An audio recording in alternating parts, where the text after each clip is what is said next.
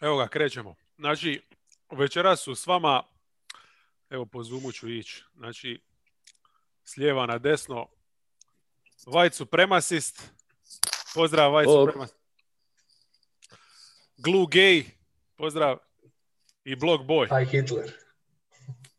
Di si Block Boy? Nemoj to govoriti, čovječe. Može nas skiniti sa Spotify-a ili sa ovih drugih mreža zbog te tvoje. Mislim, stvarno se ne promišlja. Ko? Pa ti, Block Boy. Šta Block Boy? Pa predstavlja se nas, znači, White Supremacist, Glue Gay i Block Boy. Pa ti to spominješ, ne ja. Mislim da ćemo morati ponovo snimiti intro. Nećemo, idemo odmah na zapad. Hoćemo zapad ili istok, ajde. Zapad, želim što prije do Jute doći. Može. Dok ne popijem 3 piva, pa. A onda prvo počinjemo s Jutom, ja ne vidim drugo 2:15, znači naštimano je, imat ćemo, znači sad je manje, taman do ponoći, to je to. Kreće vrijeme. Znači, zanimljiv tjedan iza nas. Bilo je lipi utakmica o kojima ćemo pričati, neke ekipe ćemo probati priskočiti da stanemo u 2:15 i to je to. Hvala svima koji se zabrinuli za naše mentalno zdravlje i kažu nam da slobodno mi snimamo i više od 3 sata i koliko već, međutim nije stvar u tome da se mi brinemo oko toga ko će to slušati, jel?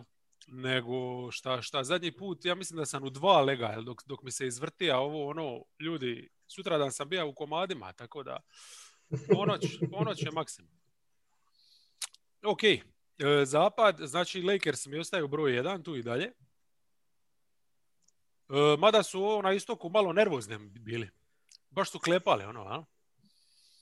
Cleveland su rasturili, to je bilo dobro, LeBron je tamo kada je puna dvorana, ali ove kasnije 3 utakmice M su bile zabavne, pogotovo ova protiv Philadelphia i Bostona, i tu se ugura, mogli su imati 3 poraza, tako da ajmo krenuti s Philadelphijom. Dobra utakmica, jedna onako, ajmo reći playoff utakmica. Je, totalno. Dobra partija. Mislim, meni Lakers u zadnje vrijeme, cijelo vrijeme, to je bio i slučaj dijelom i ovoj, LeBron mi djeluje kod onom regular season cruise control, mislim, ti po brojkama ne možeš otkriti sad to, ali ima stvarno dijelova utakmice gdje ga nema i gdje ne forsa. Onda upali u nekom trenutku motore i onda podsjeti na LeBron, ali to je vjerojatno i za očekivati. A ovo protiv Filadelfije, ne znam, tvrda, dobra tekma, na rubu je mogla bilo koja ekipa dobiti. Make or miss league, doslovno. Ja znam, imam par take-ova iz te utakmice. Prvo što mi se učinilo, Gasol, to je dobar za njega match-up, znači isto kao što znamo u dresu Raptorsa koliko je značio protiv Embida. Znači to je i ovdje dosta dobro riješio. Puno je zanimljivije na drugoj strani, kako je to išlo, ali o tom ćemo kad dojemo do Sixersa. Znači, eto, jedna potencijalno, recimo, ako bude u finalu serija di Gasol ima smisla na parketu, dosta, to mi je ok. U početku su Sixersi na to nasjedali, ako se sjećate, znači kad je Embiid izlazija na njega, kad je zabija onu tricu, pa je kad izlazija van i iza je takva promenada bila, Lakersi su katovima ih ubili. Ali dobro, to se brzo, to je kratko trajalo, vi se prilagodili ekspresno. A? Neki drugi take kojeg bi uzeo je da stvarno, mislim, nisu ovdje sad imali previše raspoloženih igrača, znači koliko su ubacili, ne znam, par trica, možda cijelu utakmicu, užasno, jel? Ali klupa mi je njihova djelovala puno zanimljivije, šta ja znam, mislim, Caruso i THT su mi 2 igrača za koje bi Sixersi, ne znam, dali livo jaje, a ne pik druge runde da ih imaju.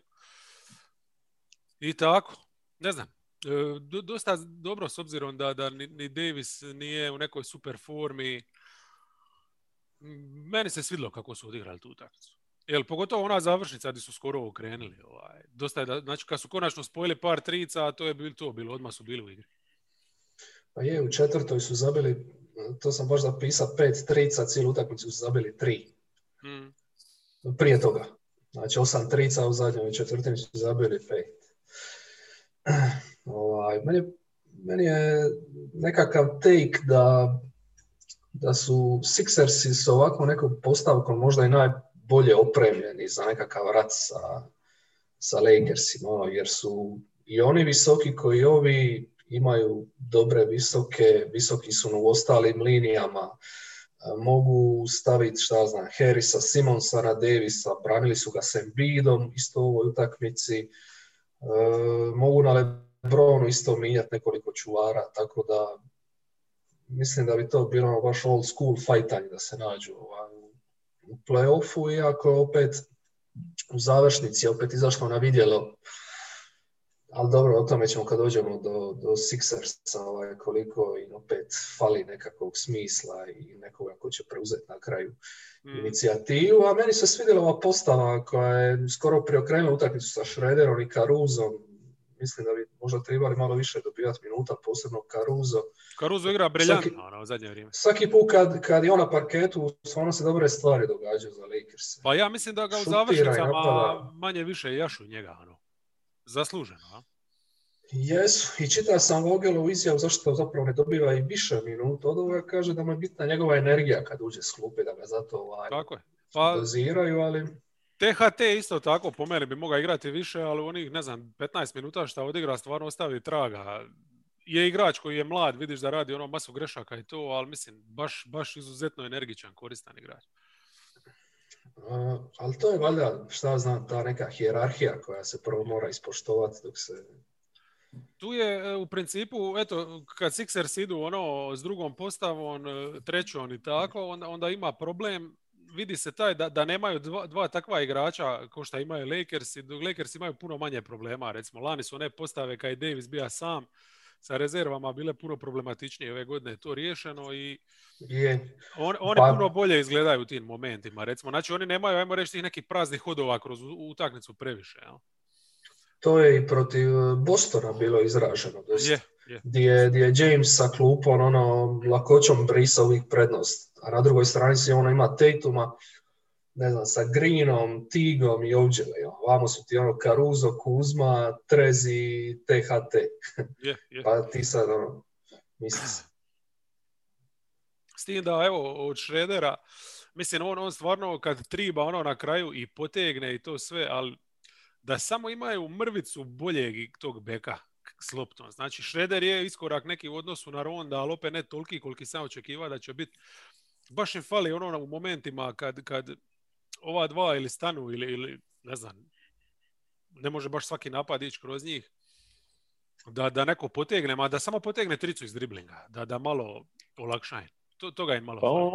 On generalno, može se još nije navikao, on meni isto djeluje kao da pod kočnicom igra određeno, nema ali u tim završnicama je dobar, je svidio koliko puta i napadne pik i koliko puta ide na ulaz, tako. Volio bi samo da koji put, mislim nije to njegova igra, nije neki šuter, ali da malo te iskreni, jer fali im baš ta treća opcija da bude atraktivnija, ali dobro, onda bi bili bez greške, a to onda već ne bi bilo zanimljivo. Ovako je zanimljivije dok imaš tih nekih mjesta gdje ih možeš čokati. Da, Harrell je drugo mjesto gdje ih možeš čokati. Meni on ne igra mi baš na nekom nivou. Znaš, njegova jedina zapravo vrlina je to da on pritišće obruča, to mi ovdje ne znam, ili još nije našao partnera tu. S njim si sritan ako ti neutralno, ako ne upadneš u minus kad je on na parketu. Da, u obrani je, znamo sve. A dobro, on je baš tip igrača koji moraš podrediti igru da bi bio koristan. On je tamo u Clippersima ima Lou Williamsa i 3 šutera oko njih i bio u centru pozornosti. A ovdje jebi ga, ako igraš sa Jamesom, nisi baš u centru pozornosti, nego se moraš orijentirati neke druge stvari, a on nije baš all-rounder. Ja mislim, recimo, evo i u utakmici s Bostonom, šta mi je smetalo kad mislim, Boston su dobili vrlo jednostavno u principu, mislim, nisu ih dobili jednostavno, na kraju je ispala skoro pa drama, ali imali su jednostavan recept igre. Znači, cijelu večer jašeš Davisa u postu, koliko god je to moguće, usporiš igru i na drugoj strani se oslanjaš na obranu. I sad onda u biti u tim momentima kad nema Davisa, kad je Harrell, pokušavali su s njim igrati isto što i s Davisom, ali mislim spustati njemu loptu u post, on je taj tip igrača, njemu treba prostor, jel? Tako da tu su dosta kilavo izgledali. Da su izgubili i tu utakmicu treću za redom, mislim da bi glavni razlog upravo bile te minute, sa Herelom. Jer iako je na drugoj strani dosta on uvalija Bostonu, tako da je donekle... Zabio je nešto. Je, izniveliraj. Između ove dvije odlične utakmice... Reci. Ne, samo sam htio reći da mislim Davis dobro protiv Bostona je stvarno bio odličan, no ovim ostalima nije baš bio briljantan kakav zna biti, pa su opet bili u utakmicama i sve stvarno ova ekipa mislim maksimiziraju učinak svih ostalih i ostanu u tekmi, jednostavno vidiš to samopouzdanje prvaka. Ma je, u napadu je to dosta rudimentarno, ali sviđa mi se jednostavno pristup taj u obrani. Baš vidi se da igraju na to. I stvarno su sve ove ekipe iskontrolirali i Sixersima su se prilagodili i Boston odlično su ih čuvali. Mislim šta, Boston je realno ostao samo zbog tog talenta kojeg imaju. Nevjerojatno mi je Tatum koje koševe zabija. Evo te dva čovjeka su na njemu, on pogađa suze. To pazi, da. Ruši sve Oni su dobili njih u utakmici gdje su Tatum i Brown šutirali 60% iz igre ili ne znam koliko. Zabili 58 poena zajedno i oni su to izdurali. Dobro, bila drama na kraju, ali bliže su Lakersi bili pobjede nego Celticsi u svakom, gledajući cijelu tekmu. Igraju na mišiće, igraju ok. Ne, mislim, svidilo mi se to koliko su agresivni. Sixerse su išli lemat, pa i protiv Detroita je bilo situacija, baš gdje su se bili spremni pofajtati. Može se to tumačiti možda i ko neka nervoza, ali više to tumačim ko ekipa koja stvarno u svaku utakmicu ulazi ko da je želi dobiti LeBron. Baš igra za MVP. Očito mu je to namjera ove sezone. Ne znam. Pa ja sam ih očekivao da budu u manjoj brzini, iskreno. Jel' tako? Oni ne štede ni Davisa, ni Jamesa.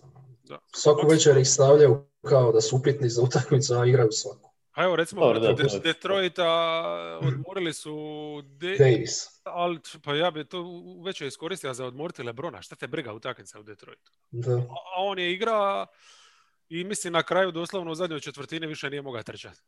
Ostaje bez zraka. A niko nije povukao. Tu je Caruso. To je dio i njegove filozofije jednostavno, da on ne želi se odmarati.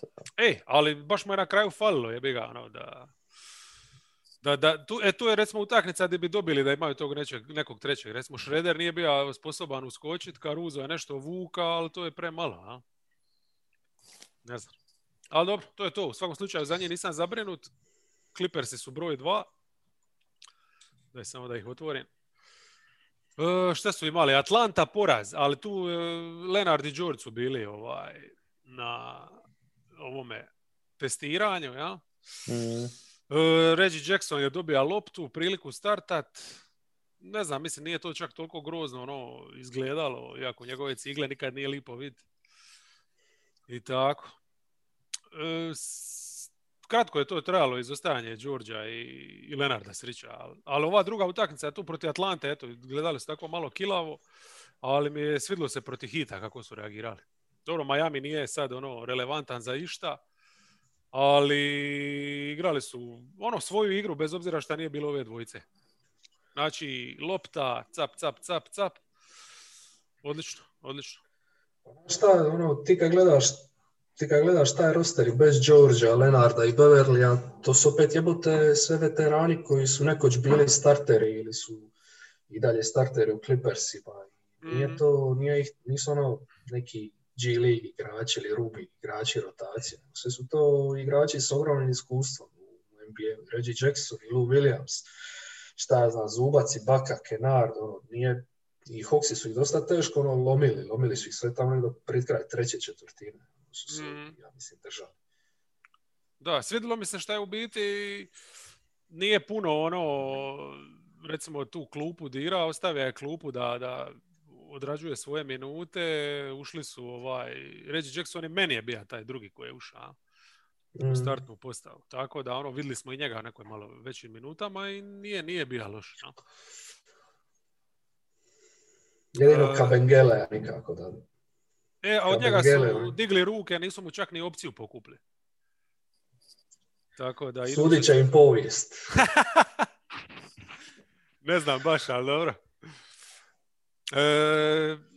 Super mi je, eto, samo taj jedan detalj iz ove utakmice s Heatom, legendarni onaj njihov komentator Reed, ja? Koji svaki put kad neko pogodi tricu viče kabum. Ovdje je bila baza El Batum, kako je ono bio ušao onaj niz, zabija je tricu za tricom, onda je samo govorio Batum. Batum, umjesto kabum. To je bilo dobro. I ništa, ove dvi su odradili rutinski. Ono. Mislim, Knicks Orlando nije vrijedno spomena, ni trenutka, ništa zanimljivo. I broj 3 sad, ljudi. Ili ima ko šta reći još? Možda samo spomenuti da su George i Kawhi na 50, 40, 90 postocima. Evo, to je. Vrijedi za bilježiti. George se drži još uvijek, znači. Kawhi, ja nisam znao da je i on na to. Broj 3, Toni, ko je?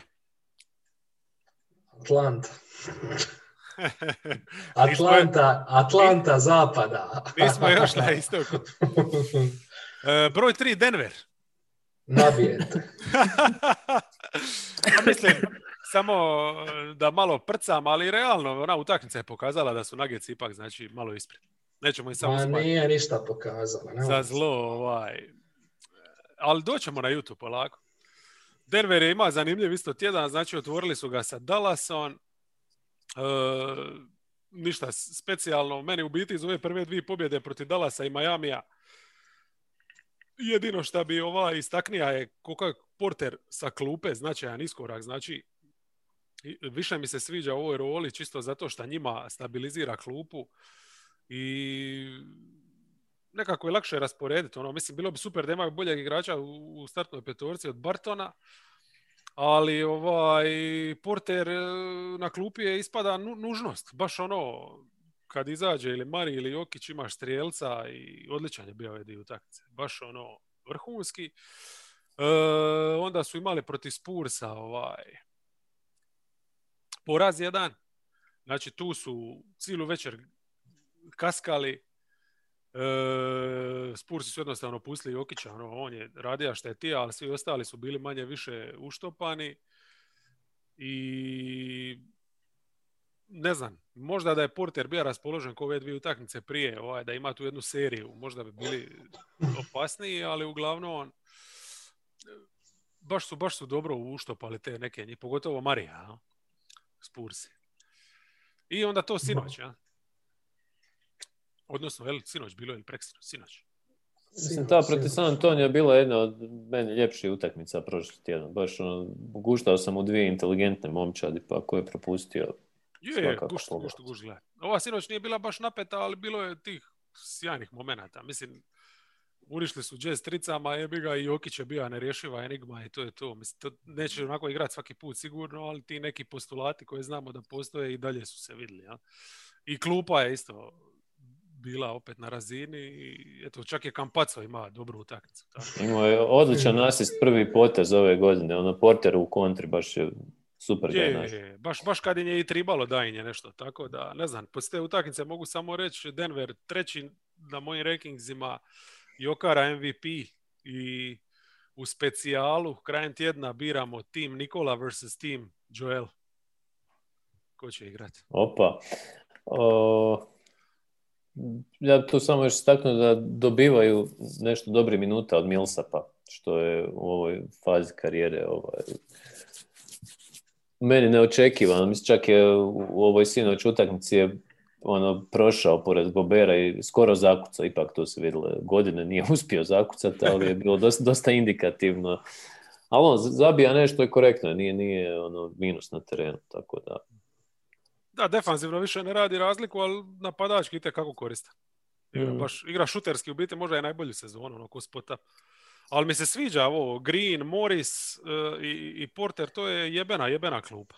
Porter je spominjao da je on sad kako se vratio, da je on baš komotan sa rezervama, da mu se sviđa i ta uloga, tako da eto, sve nekako pada na svoje mjesto i onda su nakon kilovog starta su sada stvarno koji su četvrti, super. Treba pohvaliti i Malone zato što konačno je odustao od centra klasičnog Hartensteina s tom drugom postavom i sad doslovno igra sve minute sa Greenom na petici.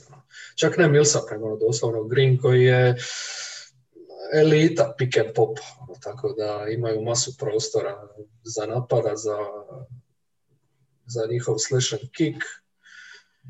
I meni recimo protiv Mavsa mi je, gdje su ostali bez Mareja sredinom treće i četvrtine, baš se vidjelo koliko rezervu imaju u ekipi, ubacili su samo Porter Jr. umjesto njega za završnicu. Onda sam zapisao sljedeće sekvence. Michael Porter Jr. završnica, obrana protiv Dončića 1-1, trica za kucavanje, trica iz kornera i to je 114-107. I tako da uopće nije se ni vidio taj izostanak Mareja, on ga je pokrio vrhunski. On ima i 3 igrača koji igraju s takvom lakoćom i mogu ući u ovakve serije, kao što si spomenuo, svaku utakmicu praktički. Evo, to što si rekao za Dallas, Porter ima i protiv Miamija istu epizodu u zadnjoj četvrtini. Miami ih je totalno bio izneredio početkom drugog poluvremena kad su stali u 3-2 zonu, u svoju, i onda je Porter, kao prijetilo je da bi moglo biti opasno i onda ovo isto te sekvence, tap, tap, tap. I, mislim, to je takvog igrača ima, to je sjajno. Hoćemo na Jutu? Znači, krenuli smo... Četvrti. Trebali smo i prije, ali eto, možda se vrate idući tjedan opet. Znači, Knickse to su riješili, ništa, nije baš bilo briljantno u početku, ali kasnije kad su trice ubacili u drugom poluvremenu, to je bilo manje više to. I onda idu ove 3 zanimljive utakmice. Sad ovo protiv Dallasa, koliko ćemo to moći nazivati zanimljivim s obzirom na Dallasovo stanje trenutno, ne znam. Ja sam stvarno tu očekivao dramu, iz više razloga. Prvo što je to bila druga večer back to backa za Jazz, jel? I još su igrali bez Mitchella i Favorsa. U principu ne dramu, nego realno bilo očekivao laganu pobjedu Dallasa. Ali oni su izašli sa tom jednom taktikom trash obranom, jel? Di Gobert igra u zoni, u sredini, ne čuva nikoga praktički, nego čeka koga ćemo oni usmjeriti. I Dallas cijelu večer nije uspio tog igrača više na perimetru iskoristiti. To mi je bilo fascinantno. Ma Dallas je nekako u tu utakmicu ušao kao da su četvrtu večer zaredom igrali. Meni su oni tako djelovali, ovi su ih u prvoj četvrtini nakantali. Skoro su im priredili ono što su Warriorsima napravili. To Utah Jazz special ove sezone sa šutem, sa svime. Tako da... Meni je ono što smo mi već komunicirali interno.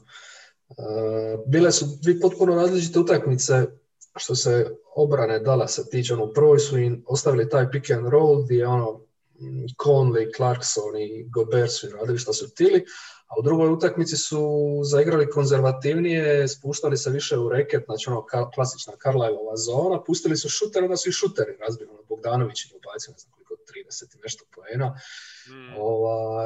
Tako da, mislim, nisu znali uopće šta žele igrati, kako žele igrati. Prvo igraju jedno, pa igraju drugo, a nisu imali rješenje nisu igrali dobro ni jedno ni drugo što su htjeli igrati. Da, u Dallasu definitivno ćemo se vratiti na ovo pitanje i obrane i pristupa i svega, jer tu se ima šta reći. Jazz, mislim, nema šta, nastavili su u ritmu. Znači, cijela fora je bila kao ajmo zatvoriti Zingera šuterski, O'Neal je dobija taj zadatak. I dalje bi ostajali nominalno Finney Smith i ja mislim da Hardaway bi praktički svaki drugi posjed slobodan, jer Gobert bi ga dopao. Nevjerojatno. Mislim, još Morgan ti igra centra u tim šihtama s rezervama i ti ništa ne možeš napraviti, tako da Dallas je tu bija katastrofa, ali Jazz kao sat, jel? I sad šta je fascinantno, znači imaš 48 sati do ove druge utakmice, šta si rekao, jel? Dallas je promijenio pristup u obrani, ali meni, totalno pogrešno po meni bilo igrati, čak 2-3 zonom su otvorili utakmicu, tu se vidjelo da to nema smisla. Ali kako nisi se u napadu prilagodio? Jer Utah je praktički opet provala istu stvar, ja? Znači, opet je Gobert bio taj bez striktnog zaduženja, opet je neko uvijek bio vani i ti ništa nisi izveo. Da pače, još najbolju prilagodbu je napravila Utah. Bogdanović je Hardavea cijelu večer napada u obrani. No? Jer tu su ga valjda i tili izmorit s jedne strane i s druge strane najšipkejši člen, pa su ga napada. Baš su ih, osramotili to tamo. Mislim, malo više pričamo o Dallasu, ali nekako je lakše iz ove perspektive gleda Utah je samo uzela ono što je trebalo. Čudi me Carlisle, tu koji jednostavno nije vidio šta mu rade s Goberom i da Gobera drže na Finney Smithu i ne znam kome sve ne i samo treba izbaciti Finney Smitha i uvest, ne znam, Treja Burka, Terija, ne znam, samo šutera uvesti pa onda nek se misli na kome će čuvati onda Gober, na kome će ga držati. Ostaje Carlisle tu bez prilagodbe. Ali šta znam, dobro su odradili obranu i protiv Dončića, i Mitch i Ingles i Ne, trčali su itekako, jer morali su trčati da zatvore tog jednog čovjeka viška, mislim, nemaš druge, ja? I onda šta je bilo sad ova utakmica protiv Denvera, znači, meni je ovo blesavo tu obranu igrati, jel? I to se pokazalo i protiv Denvera, iz nekog razloga su i protiv njih ušli, pokušali su istu šemu prodat, znači, Gobera makniti od Jokića, na Jokića su stavili isto O'Neala, Bogdanović. Kao ideš krilo poslat na njega, misliš šta nema smisla, mislim on nije zinger, jel? Možete spustiti u post, može svašta, ali još bolnije je bilo šta imaš tog igrača viška kojeg Denver za razliku od Dallasa zna koristiti. Znači lopta piči okolo i to je to, ubijete tricama se i onda su vrlo brzo odustali od toga, ali tako da vratili se 1-1 igri i tu je Gober opet bio na onome, ne mogu izaći, ali moram izaći. Šta ću, kako ću, bla, bla, mislim da oni jednostavno nemaju tu rješenja i uz to malo poetska pravda da osjete kako je to kad nekog sere trica izrešetani su i to je to. Okay. Možda je trebao Favors startat, bolje igrao na Jokiću od Gobera, koji nije uopće igrao. Mislim, nije mi nikad jasno to bježanje od tog match-upa i to se sad, kad dođemo do Milwaukee, ne znam, to smo već komentirali, to izbjegavanje, stavljanje najboljeg igrača na protivničkog najboljeg igrača, evo, to sinoć mi nikako nije bilo jasno. Jokić je od početka se razmahao i onda poslije više, praktički se oni Gober do kraja druge četvrtine nisu ni mogli susresti, tako da izgubio se. Snyderov poraz, jer to što ti kažeš, doslovno si uveo ekipu suparničku u ritam, jer a što je G reka, Jokić nije Porzingis koji te ne može kazniti u postu, on se jednostavno spušta u post, zabija horoge, kad su ga puštali vanka, zabija i trice, iako abnormalne neke trice stavi, doslovno izvede balon iz auta, ušeta u teren, vratite mu balon, on šutne pogodi, bez ikakve akcije. To je ta klasa, to su igrači koji jednostavno... To je MVP. Nema zajebanci. Je, za sad nema uopće spor. Kod Utah za budućnost se uvijek može postaviti to pitanje koje je tu pravo rješenje. Evo recimo, ja mislim da definitivno nije rješenje. Ono što protiv Milwaukeea je uspjelo na jednu večer, a to kad su spojili Gobera i Favorsa, to je ovdje neće proći, jel? Jer niti Favors može Jokića zaustaviti, niti on ima tu brzinu. Ali uvijek je problem taj napad će ti stati. Ne možeš imati 2, moraš imati 4 vrhunska šutera da bi tebi napad funkcionira, jer nemaš te vrhunske kreatore, ja? Nemaš igrača koji su toliko učinkoviti da će dobivati. A nemaju ni oni ni masu neku. Ti kad gledaš, mislim, Gober i Favors, ok, oni su mrceni sve, ali mogu samo jedan igrat učinkovito. Ovi svi ostali, znaš, ti moraš Bogdanovića na četvorci trošiti, Royce O'Neal, ok, ali on je više mi je za trojke čuvati to. Ma niko je nije za četvorke čuvati. Tako da nemaju ni oni baš neki tu opcija. Tu su oni isto samo da smetaju, eventualno usmjere igrača prema reketu, gdje oni uporno hoće usidriti Gobera. Mada se ja sjećam onih partija protiv Townsa, gdje je Gober izlazio na perimetar i sasvim pristojno čuva 1-1. A nije ni Jokić toliko eksplozivno brz da ga on ne bi mogao vanka pritisnuti. Samo se moraš odlučiti za tu taktiku. Neće protrčati pored tebe. To je po meni To je najveći problem po meni Snydera, što je tu dosta konzervativan u korištenju Gobera, drži ga previše u reketu i ne dopušta mu da igra bilo šta drugo. Osim protiv Portlanda sam vidio da je recimo izlazio u level screena, izlazio malo više kad je trebalo braniti Lillarda i to je funkcioniralo skroz ok. A ne radiš mu ni tu uslugu što se to nekako i narativa tiče, mislim, ok, Jokić ga uvijek natrpa, nije uopće sporno, ali jebate, daj mu neka ga brani na početku. Ne moš tipa koji ima 2 zaredom titule najboljeg defanzivca lige, maknica trenutno najboljeg igrača lige. To je isto nekako lame.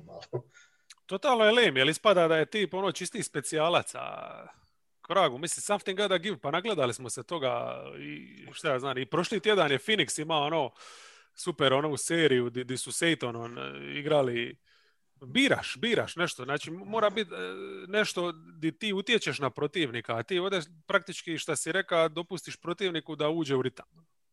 A to ne smiješ napraviti. Znači, zajebi sebe u nekom smislu, otvori malo rupu iza leđa, nema veze, rađe nek te dobije, ne znam, Mari na katovima, nego da Jokić je stalno slobodan cijelu večer. Možda mu čuva noge za napad. Kakav bezobraznik. Vidi ga, kako se razmagao. Prenio si prepisku u podcast, jel? A znaš koliko je Jokić zabio poena Goberu u individualnom matchupu, baš sam pogledao. 15. Favors je zabio 20, Favors ga je čuva, mislim, 3 minute više. Da. A mislim, airball ispod koša, to je ja samo sam napisao Rudy Gobert experience, to je nevjerovatno. Ne znam, ja imam još samo detalj, ja primijetiti to da su Jazzeri izgubili kad im se vratio Mitchell. Ajmo, meni. Šta možda ne mora biti slučajno. Ali realno gledajući, Gobert je to što je, može čak možda i bolje. Nema, ja stvarno njemu nemam šta zamiriti. Jer on, evo recimo protiv Dallasa i ta njegova limitirana napadačka igra kad je najmoćniji čovjek na parketu, on te uništi jednostavno. Znači zakucavanjima, skokom u napadu. Mislim, moraš imati tilo da staviš na njega, jer ako nemaš, ubićete. Nije bitno šta, ne može dalje metra ništa od obruča. Ali kod Jazzera je samo pitanje, sad recimo Conley, kojeg smo već ustvrdili da igra van pameti, odnosno da igra stvarno neočekivano dobro, hoće li on ovoliko dugo još trajati? Još jedan tip koji me šokira ponekad kad ga vidim u biti kolike ovlasti ima u napadu, pa se pitam je li imaju oni 2 Mitchella, možda to je Jordan Clarkson. Znači, i sinoć je on nešto vuka, pokušava, dokle, kad se taj čovjek misli ugasiti? Jer ako ovako iti približno nastave, mislim da uopće 6. igrača ne trebamo uopće glasovati. Dobijanje već dosta utakmica. Nevjerojatno, mislim. Koliko je on bitan u biti u tom napadu, to je strašno nešto. No. Gledao sam tu u klupu brojke Jazza, znači ova postava s Conley i Goberom plus Niang, Clarkson i pomozi mi ko još igra s Ingles. Mm-hmm. Plus 20 koš razlika na 100 posjeda, najbolja njihova postava. Mm-hmm. Pa ne, pa to Conley Gobert su tu nevjerojatni. U toj kombinaciji, to je postava koja melje. Da. Vrhunski potez je izvaditi njega na relativno rano i onda ga kasnije uvesti protiv rezervi. To je, tu ta snaga dolazi još više do izražaja. A Mitchell ne znam, Mitchell čovječe, ok, ima je taj potres mozga, šta, ali meni izgleda čovječe ko da ima tumor na mozgu, jebote, sinoć. Baš je nerazumne odluke donosio igra. Mislim, imaš iskustvo igranja protiv Denvera 7 utakmica play-offa. Ništa se bitno sad nije promijenilo. I ti ne igraš ti približno onako kako si igrao u play-offu. Znači, napadaš Jokića, tražiš kontakt, ideš u reket, tiraš ga da skuplja penale, igraš visoki pick and roll na centru, mu postavljaju blok, samo da se on može zajuriti i napast reket. Ništa on sinoć od toga nije odigrao. To mi je fascinantno. Kako tako odjednom se napravi neki switch da ti zaboraviš igra protiv te ekipe? A ubija ih je u play-off. Ne znam. Ne, možda je stvarno još uvijek posljedice neke trpi. Hoćemo na broj 5. Kreha se vratio. Odbija je slušati svoj razgovor. Ne, pa sluša cijelo vrijeme. Ja samo mute stavim da ne slušate tu kako drva stavljam u peć. Okay. Znači na 5. sad je ovaj zanimljivi dio. Mislim da je iz aviona jasno ko su 4 najbolje momčadi trenutno, ali ovo mi je sad bilo zanimljivo slagat. Jer dosta se toga događa. Recimo, evo na 5 sam ipak staja Sanse koji su mi tu najmanje upitni. I imali su jedan pristojan tjedan. Znači, koji nije krenija baš bajno. Bila je to, čini mi se, prva utakmica bez Bookera i još nisu imali ni Payna i dalje ga nemaju, jel? Tako da su morali negdje smisliti tog dodatnog kreatora kako će vrtiti napad, pa su igrali masu kroz Aytona i to nije izgledalo baš dobro, bilo je tu protiv Oklahome. Ne znam, još jedan tu detalj koji sam baš primijetio, znači Bridges, pokušali su i njega otvoriti, dati mu loptu u ruke, da koji put, ako ništa drugo, ne da vrti pick and roll, ali da se bar sjuri na obruč i Gilgeous Alexander ga je pojija ga. Tako da je Paul Vuka jedini i nije bilo dovoljno protiv Oklahome, znači poraz, tragedija, međutim, koliko su u biti jedna ipak ekipa sa smislom već su pokazali sutradan, znači protiv Warriorsa, tu su se odmah Ayton i Bridges skupili. Znači Ayton puno bolji u postu, Bridges izmorija Stefa, zabija trice i naravno Chris Paul, jel? Drugu veće za redom, respekt totalni, jel? Pa zato su ga i doveli, meni je super bilo protiv Thundera, kako je sve praktički do kraja utakmice igra bez greške i onda su onako iscurile dvi i bilo mi je žao jer stvarno je zaslužio sam izvući tu utakmicu, a Ayton je bio užasan čovječ. Ništa nije posebno u završnici, taj njegov pick and roll, to je stvarno kriminalno. No. Ali zato je protiv Warriorsa, protiv puno bolje obrane, odličan bio. Odličan. Baš je bio pravi centar. I obrambeno i napadački odrađiva sve što je trebalo. Da. Ali aj sad ti to objasni. Ne znam stvar motiva čega.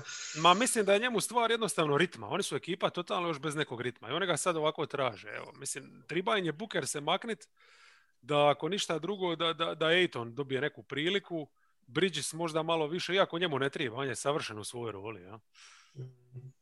Cam Johnson u ovoj situaciji kad praktički nemaš Bookera, on ti je možda drugi najsposobniji igrač na pas sredinu. To nije dobro. Ali imaš toliko tih veterana koji znaju dodat, koji znaju šutnet, tako da nije toliki problem kad je Aytona još onda imaš kao post opciju. Evo recimo u ovoj utakmici s Warriorsima velika stvar je bila što utakmicu prije nisu imali, što je Nader s klupe nešto napravio i tako su dobili to jedno tijelo da nema tih rupa u rotaciji u jednom trenutku, znaš, da ti sad fali. Znači Nader je praktički na neki način zamijenio Bookera, šta zvuči možda glupo, ali realno kad pogledaš kako Booker igra ovu sezonu, nije to daleko šta je on odigra tu veće protiv Warriors. Da, pa oni osim, sad kad nema Bookera, ostali su na jednom istinskom ball handleru, odnosno kreatoru, to isto treba reći. Mislim, kad usporediš sa prije spomenutom Jutom, koja ipak ima barem 3 igrača koja mogu napasti iz driblinga i Bogdanović, ovisno o večeri, znači imaš i Joe Ingles, naravno, tako da puno su raskošniji u tom smislu, a sam se to nema ipak takav luksuz, ima i drugčiji jednostavno profil momčadi. Mene gledao sam samo ovu protiv Dallasa utakmicu i tu je bilo dosta interesantna ta završnica gdje zapravo su kroz rotacije dobili neku prednost su stekli. Chris Paul je ostao sa Aytonom na početku četvrtine, a Dončić je bio na klupi. U tom periodu Dallas se dobro držao, ali na kraju opet Chris Paul je presudio svojim mid-rangeom. Da, kralj mid-rangea, nema šta. Kralj mid-rangea, mislim, na knap je bila utakmica, ali baš zbog takvih završnica su i doveli Paula. Tako je. Ayton mi je super izgledao u toj završnici, stvarno kompetentno. Mislim, uništio je Willie Cauley-Steina koji super mi je Willie Cauley-Stein koji povremeno zaljepi neku blokadu i onda, kao dobro igra obranu, a nemoj ga prije toga napravi 5 loših stvari. Tu je baš protiv Aytona bio izložen potpuno. Willie Cauley-Stein je smeće. Ali eto, dobio je puno previše minuta. Mislim da se zadnji podcast smo ga dovoljno izasrali, ne treba više. U kojoj utakmici se pojavio Frank the Tank protiv Warriorsa? Frank the Tank je protiv Dallasa isto ima dobrih momenata. Ne znam, možda misliš na to. Ima protiv Warriorsa se ne sjeća. Neki double masni ima protiv nekoga. Mislim da nije Thunder, Warriors ili Dallas, zaboravio sam. U to nekoj Šarić roli, jel? Tako da dobili su nešto iz klupe. Je. Ma ovo što je Kreha rekao, mislim, evo sad utakmica protiv Dallasa je baš bila ono zašto su doveli CP3-a, da dobiva te završnice i možda su ih štekali dijelom zbog toga što oni Booker se nisu mogli dogovoriti od toga šta igrat, kad igrat. Jel? A ovako kad nemaš se šta misliti, kad znaš da je lopta uvijek kod njega, to je to, on je još uvijek dovoljno dobar da tu riješi. Jel? Mislim, šta mi se najviše svidjelo u toj završnici protiv Dallasa, kako su je maestralno dobili, znači osim to u napadu što CP3 i Ayton u piku su radili, što su tili, znači pogotovo, mislim, Dallas, već smo rekli da dok smo komentirali to kako su gubili od Jazza, nije to ekipa koja je sad nešto relevantna za nešto donijeti neki sud, pogotovo kako igraju obranu, ali to su zice bili, sve što su oni namislili iz tih akcija. Svidilo mi se u obrani, jel? Znači, Bridges je manje više ganja Dončića cijelu večer, ali u toj završnici su svičali. I to je ono što im recimo daje ova postava, gdje su jednostavno nema Bookera, odlučili su startati sa Johnsonom, Crowderom i Bridgesom. I to su 3 igrača. Dužina. Baš to. Ovo kad su krenuli svičat, sve ove, i 1-5 su pick and roll isto svičali, ali i sve ove 1-4 šta već dala svrti, mislim, Dončić nijednog trenutka nije ima prostora. Tako da, baš su jedna dobro vođena ekipa. Da. I ta reakcija protiv Warriorsa, mislim, znaš, izgubiš večer prije i za sutradan si spreman poginiti, super. Number 6. Jebote, ovdje sam se stvarno lomio ako. Jel Memphis? Da, San Antonio. Super. Pa slažem se. Znači, imali su odgodu ovo protiv Pelicansa, onda su lipo bili svježi za Boston i ajme meni. Znači, pucali su od snage, sve stoji, penziće su imali isto čak. Iako su na kraju povukli ovoga Lamarcusa radi obrane Jakoba.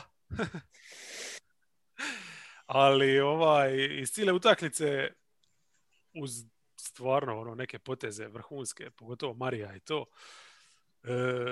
Keldon Johnson je nadigrao direktno dvoboju Jaylena Browna. I to mi je bila, znači kako ga je muški čuva, koji su to sudari, uvijek mu je bio na ruci. Kroz blokove probija se, zalipija se za njega, mislim, fantastično odigra. Fantastično. I onda još u napadu stiga napraviti više nego što je ovaj napravio. Ja samo sam gledao završnicu, nažalost nisam stigao cijelu tu utakmicu. Inače, Boston i San Antonio kroz godine, ako pratite, uvijek imaju. Bilo kakve da su momčadi, uvijek su dobre partije. Meni je kako je prošao Jaylena Browna iza zakucavanja negdje tamo u završnici 2-3 minute prije kraja stvarno bilo top. Ta Keldonova energija je nevjerojatna. Lik je sjajan jer je ball handler, šuter i može čuvati četvorke i to je san snova u današnjoj košarci. Jednostavno baš igra na snagu, a ima i neka set finesa i to. Je. Tako da vrhunski pronalazak. To me baš impresionira kod njega što ste sad rekli, ta njegova raznovrsnost napadačka. Znači nije igrač koji samo ovisi o energiji i nekom haslu, nego ima i dribling nekakav i zna napasti spot tapa i šuter, trica oko 40%. Pa onda cutter, to mi je možda najpodcijenjeniji aspekt kod njega, koliko dobro ulazi iza leđa i naravno taj napadački skok, Pop ga redovito šalje da iz pozadine ide po taj skok jer je ono iznad prosječan skakač za poziciju 3 i 4. Meni generalno San Antonio, kad ih gledam kako igra, i ostavlja mi puno bolji dojam nego što su on na tablici su negdje, ne znam, 8. 9. koji su.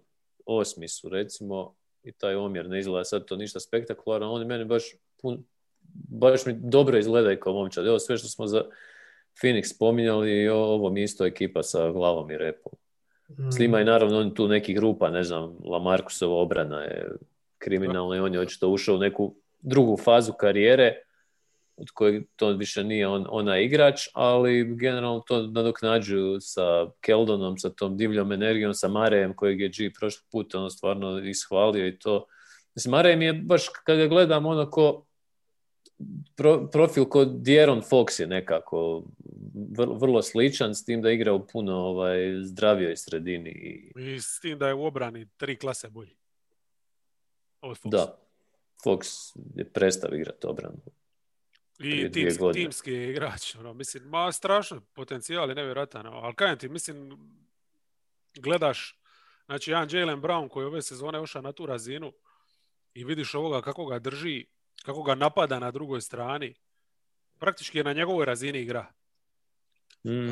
U drugoj svojoj sezoni, nakon što u prvoj je na momente ima te bljeskove. Oni ovdje imaju samo takav biser i tu imaju više bisera. I zašto su oni ovako dobri u biti gledat? Oni kad imaju ovu punu svoju rotaciju, oni su dosta, imali su tu i tamo neku ozljedicu, malo DeRozan, ono je nešto propustio, ali uglavnom su... White samo. Da, samo White ulazi, izlazi. Sad se vratio. A da, pa White praktički koliko odigra, možda 1-2 utakmice prije ovoga. Samo protiv Memphisa. Tako da, s njim će to još bolje biti. Ta dubina, to je strašno. A protiv Memphisa isto bilo bombona od utakmice. Mislim, San Antonio Unio je realno nije dobro izgledao, Memphis im je uzeo reketu, barem u prvoj četvrtini gdje su napravili tu neku pa u biti u toj utakmici protiv Memphisa najveći problem je što Murray i Johnson nisu bili na razini ovih prethodnih utakmica. Mislim da je to bio back to back oprosti. Tako je. To je to. To sam baš htio reći. Po meni je to razlog. Nije to bilo te energije, jer ti ne možeš tako igrati. Niti 20 sati kasnije na toj razini opet igrati. Moraš se odmoriti malo, čovječe. Ali dobro, držali su se u tim nekim periodima i... White je izgleda dobro za prvu utakmicu. Žao mi jedino što je njegov povratak znači da je Vaselova minutaža bye. Ja? I u biti White treba već više minuta od Vasela. Sad će tu biti zanimljivo vidjeti kako će Dikoma. Jer mislim, ako ćeš uzeti Mills je izuzetno bitan sa onim svojim kad krene. Da, moraš imati eksplozije njegove. A i šuter je praktički jedini pravi na rosteru, ako ćemo realno gledati. Znači, mislim, Lonnie Walker, njemu da sad čopaš minute, jedino to mi nekako se čini možda za White.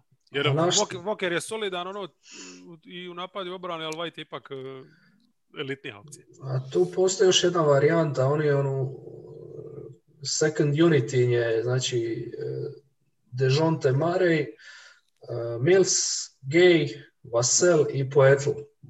Postoji šans da će izbaciti Murraya, a da će dati njegove minute Whiteu. Da će igrati druga postava. Bez Murraya.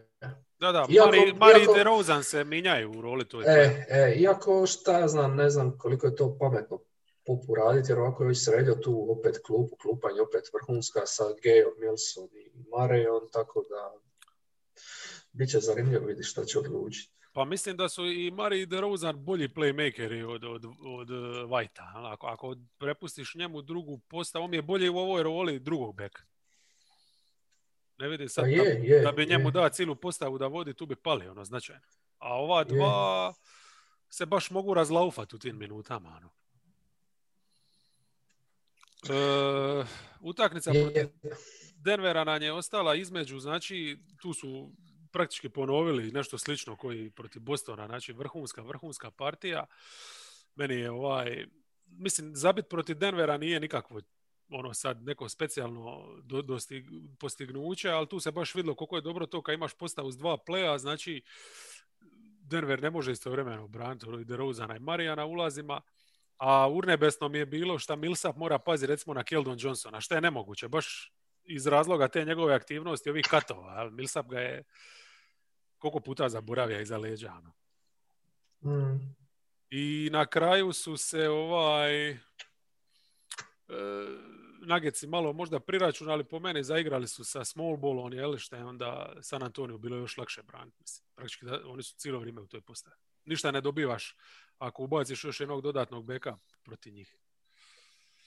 Znači, razlika je u principu u toj utakmici bila ta šta imaš tog vrhunskog defanzivca koji radi ogroman pritisak na loptu. Znači, i imaš odlično je recimo Johnson isto reagirao u završnici te utakmice. Znači, on je bio kao na Harrisu, kojeg hvala Bogu ne trebaš baš sad striktno čuvati na perimetru.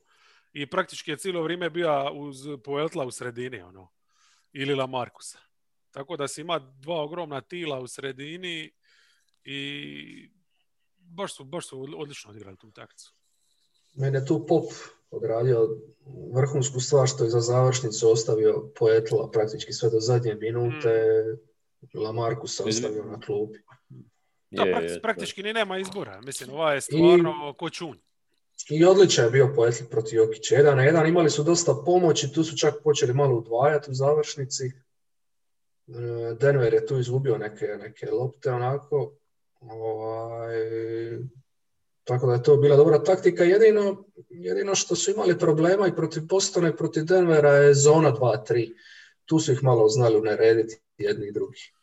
Tu bi izgubili ritam i na tome će morati malo poraditi. Da, ali to je i logično kad gledaš da oni realno nemaju dovoljno šutera. Je. Tako. Sve su to šuteri iz nekog ritma, a ti protiv zone ipak moraš imati spot-up šutera čistog. Možda je to šansa da se Vaselu u drugom dijelu sezone otvori više minuta. Pa s Whiteom će sad isto imati jednu tu opciju više, u svakom slučaju. Mislim, vjerojatno smo to spominjali. Meni je možda i najbolji highlight njihove sezone DeRozan i njegov playmaking. Ne znam odakle to izvuka. Nikad ga nisam percipirao kao igrača koji može to. A evo gledam danas brojka, mislim da je neki na 6,5 asista i 1,4 izgubljene. To je brutalno. Oni baš ne gube baluna. I oni Murray imaju manje od 2 izgubljena po utakmici. Pa mene nije toliko iznenađenje playmaking, pa i lani ga je praktički ima je masu, koristili su ga na sličan način, čak i više kad gledaš da Murray nije bio ovoliko dobar. Ja? Jednostavno je možda sa stvar šta ima bolje oko sebe suigrače, pa se to popelo možda popelo se ne znam sa 5 na 6, ali to je njegova rola koju on odrađuje. Ima sigurno bolje realizatore, da. Mislim, prošlogodišnji San Antonio mislim se kad je Bellinelli. Bellinelli je još prošle godine bio na klupi, mislim. Ja mislim da je. Mislim, ta ekipa i ova su bitno drugčije, ova je baš bolja, energičnija i interesantnija, tako da njemu se otvara više prilika. A bit će zanimljivo, mislim, ovo što je spomenuo Polfa, kako je držao na kraju, mislim, Lamarcus je ginuo u svakom izravnom sučeljavanju sa Jokićem i sad vidjet ćemo, vjerojatno ćemo do kraja sezone gledati, tako kad hoće imati neki match-up na toj poziciji, da Lamarcus neće vjerojatno završavati utakmicu. Da. Ne, njemu čak nije problem više i to što je spor i star, nego čini mi se kao da je i motiv tu problem, da mu se jednostavno ne igra, fali mu energije, ne trudi se, ne znam šta je. Vidiš to po nekim njegovim izlazicima na close out, kad treba izaći na šutera, ako brani nekog visokog šutera, skače u mistu sa penala i diže ruku. Karl Towns obrana. Ali kad si spori staro, onda nemaš puno opcija. Teško baš zakamuflira to nekakvi mini trko. Stvarno je čudno. Njegovo trčanje, kad ga sad su rijetki trenuci kad ga uhvatiš kako trči sprinta, ali mene to je jedan najsmiješnijih stilova trčanja. Spursi moraju zvat Cleveland da im pošalje Allena. I onda su mirni. Number 7, Memphis Grizzlies. Igrali su samo jednu utakmicu, baš ovu protiv San Antonija. Znači, 2 su odgođene. Mene je tu iznenadilo u biti kako pauza ta poprilična nije ostavila nikakvog traga, jel, što inače tak obično vidimo na tim momčadima. Znači, oni su stvarno radili cijelo ovo vrijeme i ta egzekucija njihova i svježina nema riječi, jel?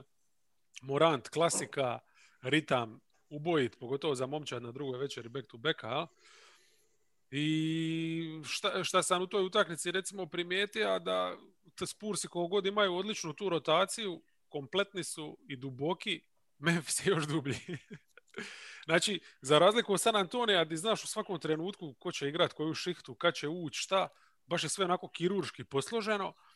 Kod njih ne znaš baš, ja stvarno tamo teško mi je povatati. Doduše oni imaju i veću i promenadu i to, ali znaš, u ovoj utakmici gledam, jebote, Končar igra, jebote, odjednom, Imam osjećaj da rotira 15 igrača. Znači, nikad ne znaš ko će igrati, ali kogod igra, od svakog ti priti opasnost. I Dienga nekad koristi 2 utakmice, pa ga ne koristi 5 utakmica, pa ga opet stavi. Ovdje je bio odličan, jer je Tillman bio baš slab. A. I Dieng je super uletio. Kao, ajde, ti odlično ostaješ na parketu, igraš. To je anarhija. Mene super mi je ta pobjeda protiv San Antonija, zato što su oni do sada, znaš, nabili su skoro protiv nekih momčadi koji su, ili ne znam, mislim da je dosta ekipa je oslabljeno im došlo koji su pobjedili, tipa zbog COVID-a, zbog nekih ozljeda i ne znam šta, pa je moglo se to procjenjivati, ali nije to, ali ovo je baš bila, ovi su bila back to back. Ali imaju, i sjeti se one, je li to prošli tjedan bilo protiv Phoenixa? Da, to je prekrasne pobjede. Te 2 pobjede su baš karakteri, što kažeš, potpuno drugi akteri su ih dobivali, s tim da je Ja jedina konstanta tu. Mene je super bila ova startna petorka, iako Tillman nije nešto odigrao, ali opet on i kad ne igra dobro, ne znam, to mi je takav tip igrača koji će napred masiti nekih sitnih stvari koje otvaraju prostor drugima, koje neće izaći u statistici i tako. I super mi je ta bez Valanciunasa, ta startna petorka koja je izuzetno pokretna bila. Znači Brandon Clark, Tillman, Slow-Mo koji je izvrsnu partiju imao i još naravno Brooks i Ja Morant. To što sam prije govorio, zatvorili su reket u prvu četvrtinu, stvarno na zid su. Napravo sam to non stop je primoravali su i pucat neke loše pol distancije, ili ne znam, čak i Lamarcus 2 trice pogodio. Eto, kombinirali su malo čak i zonu. Bane, evo sad kad smo već govorili Končar, Bane je imao super, mislim da je imao 6 od 8 šut, baš nekoliko lijepih prolaza, iz bloka se digao na skok šut, zabio onako elegantno mrak, baš ima se šta za vidjeti u Memphisu u svakom slučaju. Pazi, inače nisu šuterska momčad, ali 17 trica su zabili ovu utakmicu. Kad to zabiju, na onaj svoj ritam koji imaju, na taj svoj stil igre, na tu energiju, to je strašno. To je mislim, oni su, ako je ovo, po meni ovo je nekakav njihov prosjek igre, ja? I još kad dođe čovječe, Jackson i to sve skupa. Danas je izašla konačno neka vijest da je Jaren Jackson, čekaj, ajde vi, samo da nađem točno, da ne fulam. Neće još tako skoro. Aha, neće skoro. Nema veze. Neće baš tako skoro. Ja Morant ne može propustiti play-off. Mislim, on je već na takvoj razini. Ne znam, ja sam samo, kod Ja sam samo, tu sam notirao, kamera ispod koša je esencijalna. Kad je on na utakmici, moraš imati barem 2 da pokriju šta radi, jer ona prva ovdje imao takav jedan ulaz koji sam 4 puta premotavao, jer je s lijevom rukom je položio između, ne znam ko je bio, Poltul ili još neko, onako, ne možeš vjerovati kud je prošao s tom rukom. Inače i dvoboj sa Marejom, isto highlight utakmice. U highlight utakmici serija highlighta između njih dvojice. Evo ja ću isto, sad Lješnjak, je li tu nešto ti, ko je to i ja sad cijelo vrijeme, Škalja? Ja ne idem ništa. Ovaj su premasist. Toni. Nisam ništa, ja. Nemojte s prstima to što radite. A ne radi ništa, brate. Ne, cijelo vrijeme se nešto čuje. Sad je Kreha govorio, a cijelo vrijeme ispod nekakav, kao da... Pa ja sam da to ti nešto vrtiš tu. Ma nije, miran sam čovječe. Šta sam stavio Lješnjak? Pa i ti vrtija sa Lješnjak. To je Ne znam, završio ne samo. znam. Nisam ja jedino mišam odvrać što vrtim. To je toga to. što ti lješnjake tu... Evo ga, sad ovaj zvuk. To je od Krehe To je dolazi. Kreha onda. Kreha, šta imaš tu? Imam 100. Pištolj. Kalašnikov. Čekaj, Kreha u svojoj nekad DJ karijeri, dok je puštao mjuzu, znale su mu ispod pulta biti djevojke koje bi mu pušile Đorđa. A možda da nije sad dok podcast isto snima, da je nema nekog ispod stola. Mislim da je to... Mislim da si me zamijenio s nekim. Ali je bilo takvih na Radio Studentu. To nisam ja. Broj 8. Dallas Mavericks. Evo, mislim da smo njih već prokomentirali. Jel moramo? Nešto kratko o njima. Mislim, treba par stvari istaknuti. Znači, koliko ste zabrinuti uopće za njih? Jel? Jer pa ja, uzmeš u obzir sve ovo stanje rostera, jel, s obzirom na sve bolesti i raspored. Imali su stvarno, pazi, oni su imali 4 godine utakmice jebote u 6 dana. Mislim, to nije lako. Jel? Nisu izgubili od Kingsa jebote. Izgubili su od Jazza, od Denvera, od Phoenixa. To su sve ekipe koje su i da su oni zdravi, ne bi bilo čudo da izgube od njih. Prema tome. Da, zabrinut sam samo zbog Porzingisa i pitam se da li je on ušao u neku drugu fazu karijere, jer recimo kad je prvu utakmicu kad se vratio nakon ozljede protiv Charlotta, baš sam ga gledao onako, djelovalo mi je solidno, pokretno i sve, i sad kako sezona odmiče, on sve manje ga ima u utakmici, u smislu, znači ako je on drugi igrač momčad i on bi trebao nekav pečat staviti na utakmicu, barem povremeno, on to zbilja ne radi, ne nameće svoju igru ni na koji način i to mi je osnovni razlog za neku zabrinutost kod njih. A ovo što kažeš, da, raspored nije, protiv Ute se nisu pojavili, protiv Phoenixa recimo bila dobra partija, stvarno, to je bilo na knap, moglo otići na bilo koju stranu.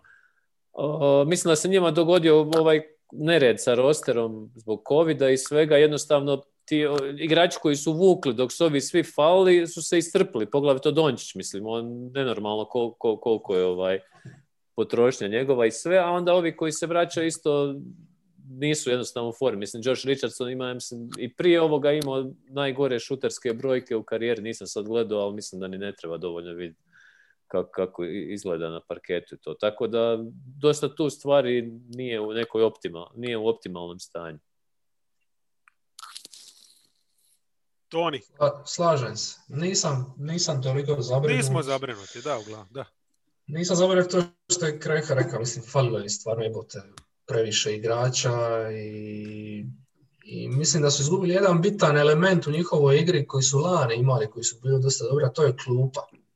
Znači s klupe, ti kad gledaš te box skorove, neke utakmice, svi su to igrači koji zapiju 5-6, nema više Treja Burka, nema...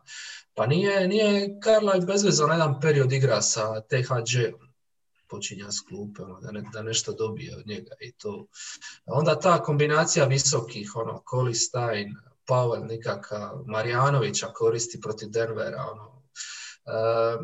James Johnson imao dobri faza. Je, ali Kleber recimo falimo. Kleber je tu meni baš dobar univerzalni igrač koji može igrati 4-5, napadat ko 4-5, brani 4-5, malo svičat u obrani. On tu baš fali.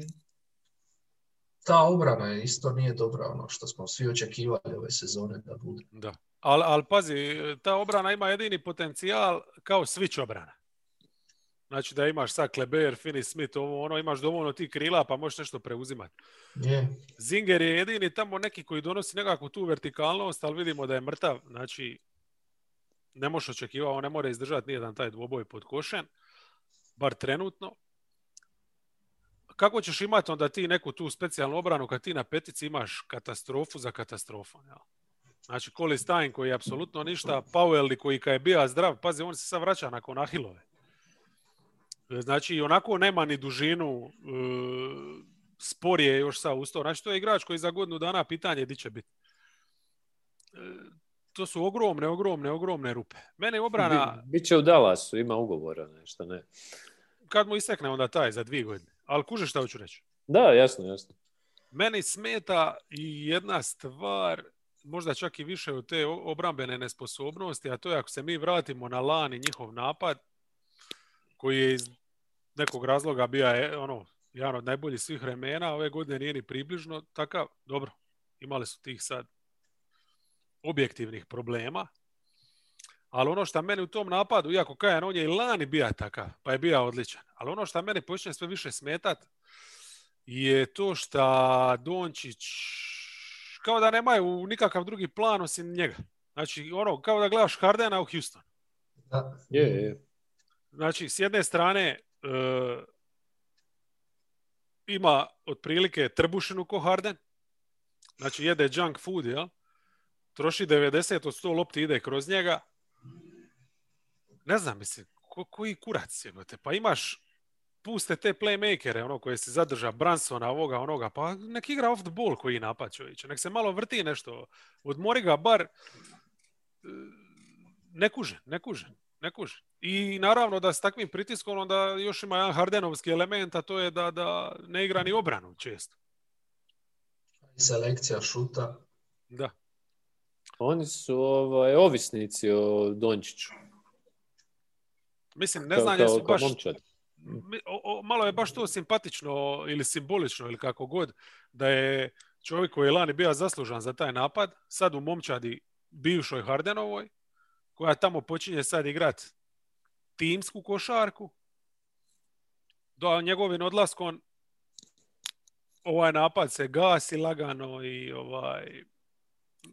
Dončić igra 1-5 potpuno. Ne znam, mislim da bi možda najbolje bilo dati otkaz Carlisle i vratiti Silas. Ne treba smetni suman ni tu promjenu u startnoj petovci. Bacio si Josha Richardsona zbog obrane, ali izgubio si taj moment šuterski, kreativni koji si ima s tim dodatnim bekom. Je. Ma Branson, dobro, je. I to je. Ma i Zinger je biga, ako će on ostati ovakav, onda već moraju razmišljati o budućnosti. Viš kako su kratki, baš sam razmišljao u kontekstu Dallasa, kako su kratki ti prozori, šta Dončić ti je na nekom ruki ugovoru i sada potpisao si Zingera kao neku tu drugu opciju i evo sad on imao jednu katastrofalnu ozljedu, ti imaš praktički prozor 3 godine i on ti Zingera, šta je on, 1,5 dana ozljeda plus oporavak i već ti ističe vrijeme neko, tako da dosta nezahvalna situacija. Ma grozna situacija, mislim. Kasniš definitivno sad, kasniš 1 godinu dana za onim gdje si treba biti. Ti si treba nastaviti sa bubble košarkom ovdje sad. Ali dobro, ajmo reći da ih je sjebalo. Ajmo proći utakmicu po utakmicu samo brzinski da vidimo. Znači, ova utakmica protiv Denvera poraz nije bio tragičan jer prije par tjedana su igrali protiv Denvera i dobili su ih u Denveru. I tad je igrao recimo Finney Smith Richardson i to je u biti tad razlika bila između njih i Nuggetsa. Znači, imali su nekoga ko će odigrati obranu, dok Denver to nije ima i sad u međuvremenu Denver je rasta, oni su pali, jel? I Nuggetsi su ovdje zabijali bez problema. Znači, to jednostavno nije realno uopće bilo očekivati da Dallas nešto tu izvede u toj utakmici. Joe Johnson, James, respekt. Znači, stvarno čovjek. On je jedini, rekao bi, iskočio ovo sad razdoblje dok su se kilavili. Je, baš jebi ga, prozvanje, treba neko vuć, bio je spreman, odradio je pošteno posao i opravda ugovor. Tako da njemu se stvarno nema šta tu prigovoriti. Praktički bio možda uz Dončića najkonstantniji igrač. I sad znači ta poraz od Denvera, ok, idemo dalje, to pišemo rasporedu, čekamo povratak ovih. Svi se vratili osim Klebera, Utah bez 2 igrača od 7 iz rotacije i ovo što smo već opisali. Ja. Znači to je jednostavno nevjerojatno. 5-21 su gađali trice u utakmici gdje je Gober visio u zoni cijelo vrijeme. Znači. Eto, Hardaway uspija iskoristiti par puta, ali 5-21 gađa trice. Ne, pardon, ima napisano, nisu gađali kao momčad, nego 5-21 su gađali Zinger, Finney Smith, Luka i J. Rich. Katastrofa. S tim da Jay Rich kad šutira ove sezone, ja sam za svaku sam siguran da će otići negdje lijevo ili desno.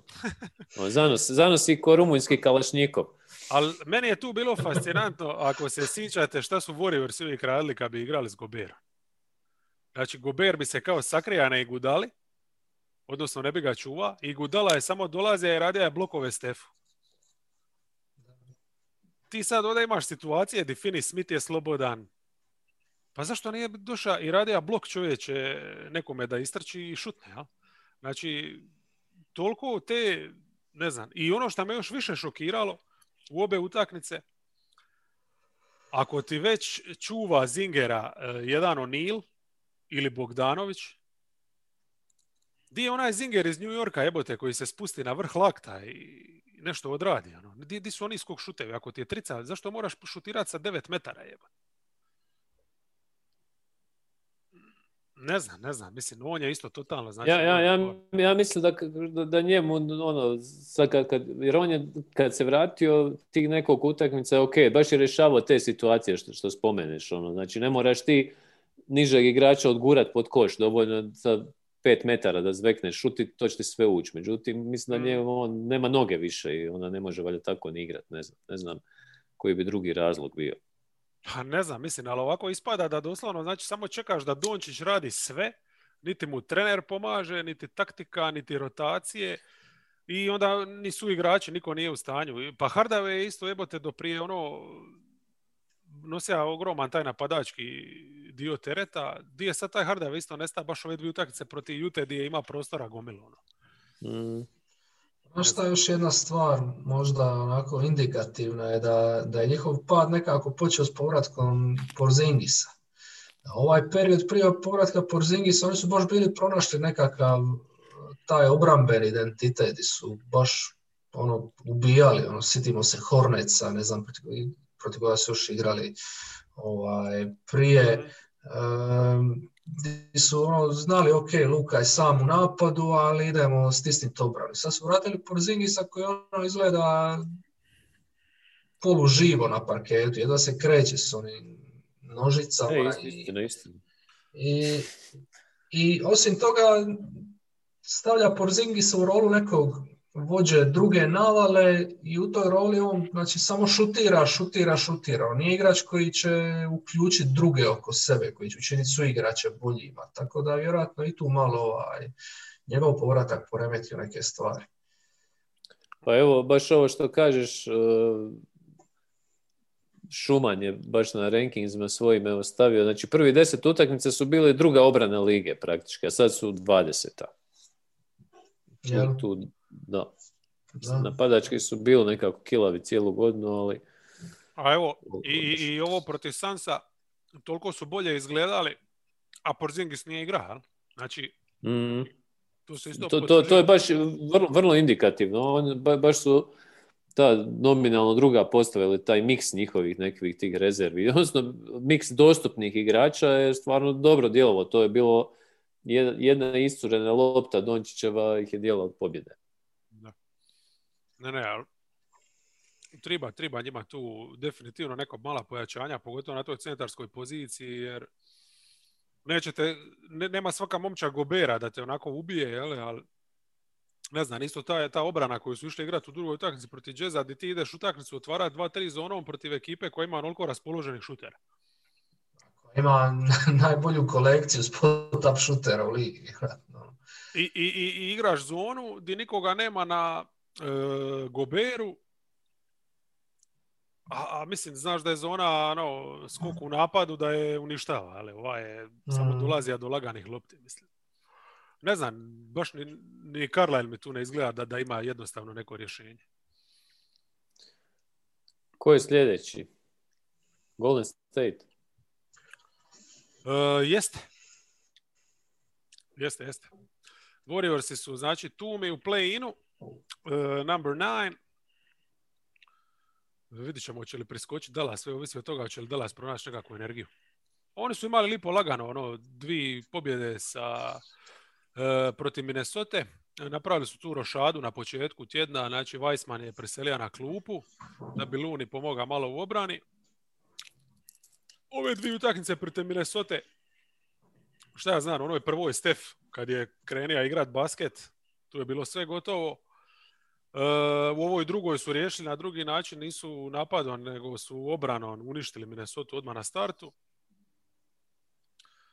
I onda Phoenix taj poraz, jel? Sad ne znam koliko su, glupo mi je reći da su igrali drugo veće back to backa, koliko su se istrošili protiv Wolvesa, ali stvarno su izgledali ono, i Steph i Draymond ko da su, ne znam, već je prije igrali playoff utakmicu. Tako da to je ono, nema šta uopće u tom porazu govoriti, ništa specijalno i eto, Pistonse su ubili, to je to, masakr. Dobro, ovo je ekipa koja će očito igrati tako ono, sezonu, baš odrađivat će te neke poslove, a ovo će ostalo polovičnim učinkom rješavati, to je taman za play-in nekako. Draymond po svojim izjavama kaže da je za 2 do 3 tjedna udaljen od top forme. To je njegova slobodna procjena. Klasični Draymond. Šta ja znam, mislim da će se vjerojatno dizati ono s vremenom kako se budu igravali, imaju dovoljno tijela i ova dva, bitno je samo da su oni na parketu i to je to. I ovo mi je ok, ovo sa Looney Weissmanom, Weissman ima. Bitno je, mislim da Looney donosi ono što još jedan igrača koji može dobar blok postaviti, to je nešto što Weissman još mora naučiti, pa evo, to je možda jedina prednost koju Looney donosi u ovom trenutku. I number 10, Blazers, koji gadan tjedan i mogao je biti još gadniji da nije Lillard izveo ono čudo koje je izveo protiv Bullsa. Znači, Oklahoma, prva utakmica i tu je već sve bilo jasno kako će biti gurat bez McColluma i Jusufa, a s tim da ovdje nije bilo ni Huda, iako ne znam koliko to uopće možemo smatrati izostankom, ali nije bilo ni Covingtona. Tako da je starta Trent i Simons je neku ruku bio simbolični junak jer nisu dobili, ali tribanje svaki njegov poen s klupe da uopće ostanu ono blizu. Mislim, Oklahoma ih je rešetala kako je tila. Protiv Houstona slična stvar. Kad nema Lillarda na parketu, ajme majko, kasnije u drugom poluvremenu je Trent krenija pa su imali taj neki balans. Ne znam. Priznajem i nakon ništa drugo da su se trudili. Znači čak sam vidio ono Carmela da se trudi, Kanter igra jadan koliko može, ali fuck it. Nisu dorasli. A ovo protiv Bullsa... Mislim, to je suluda završnica, šta reći uopće.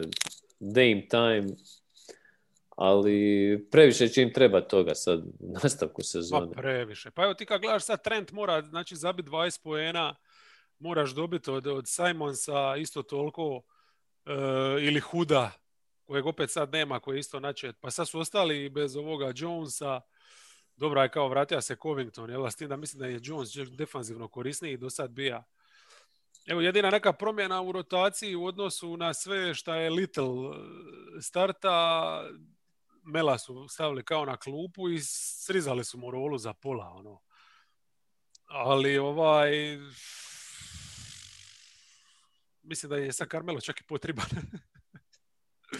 A ne, mislim, rijetko koja ekipa može nadoknaditi gubitak dvojice od top 3 igrača i to stvarno je. To je što sad gledamo sa Blazersima. Inače, zanimljivo da im je napad negdje, ja mislim, 5. i 6. još uvijek, ali obrana je 28. Tako da obrambenog pomaka nema. To im je možda jedina šansa da pokušaju obranu dići, ali ne vidim s ovim rosterom gdje naći. Nema to. To moraju jednostavno jahati i dalje ove sad. Pa... Kako su nas zajebali sve s ovim Covingtonom i je. Juniorom, baš je. Uvalili su nam fintu. Na neku foru je obrana još gora nego prošle godine, imam osjećaj. Mislim, oni su napadački praktički beskorisni. Ja sam stvarno očekivao da će Covington, ako ništa drugo, zabijati neke trice i Jones da će neka zakucavanja i tranziciju, međutim, ničega. Mislim, sad je nevjerojatno da su oni uopće ove utakmice imali nešto u napadu, jer praktički imali su 2 Lillarda, ostali su bez jednog Lillarda, ostali su na jednom Lillardu i ono Trent i Simon su se samo plug-in, sad ćemo mi zabijati, ne znam, 20 i nešto poena. Pa jebote, mislim, kako? Doduše, Simons, svaki put kad bi ga gledao i kad bi dobio nešto sitnije minute, kad ne bi ono bio u stalnu rotaciji, kad bi imali onih fullu rotaciju, kad bi dobio to nešto usputnu minutu, uvijek bi pokazao da može zabijati. I on onako je dosta podcijenjen atleta, je sitan, ali brate kad se odrazi, leti. Tako da, ajde imao bar neko, ajmo reći, instant scorera u njemu.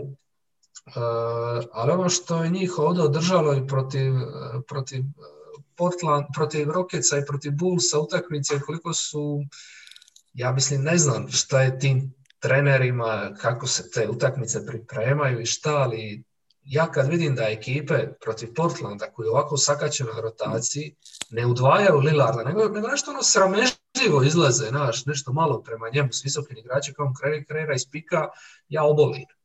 A to su i radili i Rockets i Bulls. Tek u završnicama su bili malo agresivni, kad bi Tucker igrao neku small ball peticu ili Markkanen, Ted Young, kad bi izlazili malo više prema njemu. Ali te njegove klinike iz pick and rolla, to je brutalno, mislim. Za mene osobno najbolji pick and roll igrač u ligi što se tiče rješenja i protiv udvajanja, znači splitanje i šutevi i asisti, pronalaženje rolera, suprotnog kornera, kompletan paket, kompletan. Trent mi je ludilo jer Flick je jebeni mudaš, ne boji se uzeti jedan šut i ima neki svoj džir, trenutno igra, mislim, sa samopouzdanje na 200%. Ma Trent ih spašava, ako ostanu uopće na ovoj poziciji za play-off, mogu zahvaliti njemu, ako ne padnu u veliku rupu. Ček, Trent je osvojio od podbacivanja protiv Lavine, ali tako? Nemam pojma. Meni se čini da je on skakao sa Lavinom i to se baš iznenadio da je Lavin kad je bila ona mrtva šta im je dosuđena. Da, odlučujuća trica, to je nevjerovatno. Bravo, Lavin. Ali mislim, samo se pitaš zašto je Trent igrao na kapaljku u početak sezone i nije imao poštenu rolu. A to je na stocu. Mislim da njima se trebao isprofilirati neko treći, a to nisu uspjeli. Mislim, non stop, evo, mislim da je to prvi put da je, barem na ovom podcastu, da Anthony Simons da je nešto pohvalno rečeno o njemu, osim što dijeli ime sa puno boljim jednim igračem. Ne znam, ja ne vidim u njemu ništa, ali Gary Trent je definitivno neko ko je, evo, drago mi da je dobio više ovlasti, silom prilika. Jep, i evo imamo broj 11 ekipa koja puše za vrat play-inu. 3 pobjede ovaj tjedan. Houston Rockets. Protiv Washingtona otvaranje prvi put zajedno ove sezone Wall i Oladipo. Gordona su preselili na klupu, ali vrlo brzo on uđe. Ovi igraju isto tako malo skraćene šihte, tako da ima tu još minuta i lopti za sve. Vuda ovdje još nije bilo, nema veze. On se vratio protiv Blazersa i ta utakmica je pokazala potencijal njihov. Doduše u startu nisu znali šta rade, ali mislim, pitanje koliko su treninga uopće odradili zajedno, ako iti jedan. Ali obzirom na razliku u talentu, kad su krenuli, mislim, tu nije bilo ništa specijalno. Znači, mene u biti sad zanima kad ih gledam samo da vidim kako će oni podijeliti te neke stvari i u principu logično je kako ćeš podijeliti kad imaš Vola i Oladipa, da ćeš loptu njima i šihte ćeš te nekako razbiti. S tim da oni imaju dosta tih šihti gdje je Gordon samo s ekipom. Jel? Imaju šutera na bacanje, mislim, McLemore koji je lani izuzetnu rolu ima, ovdje je praktički rezerva koja igra samo ako, ne znam, Brown ili House su izvan akcije. Tako da, ne znam, i šta mi se izuzetno sviđa, znači ova rotacija Tate Nwaba, koji su kao nekakvi dežurni stoperi, defanzivci, uz Takera, tako da uvijek imaju još jednog igrača koji zarađuje za kruh obranom. Nwaba mi je odličan i recimo umjesto da ih rotira, zanimljivo je kako Silas ih ima u ovoj drugim šihtama, tim s rezervama. Znači, zajedno ih drži na parketu.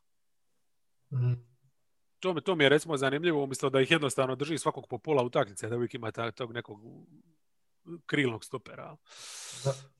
Tako da to za početak, kažem ti, s obzirom na to momča koja je skrpana ovako u hodu, to izgleda vrlo, vrlo, vrlo zanimljivo. A? I mislim, nisam ih gledao ovaj tjedan, ali evo, oni su 4. obrana lige. To mi je misteri malo. Da, mislim, dobro, obrana sama po sebi nema neku veliku vrijednost danas. Ja.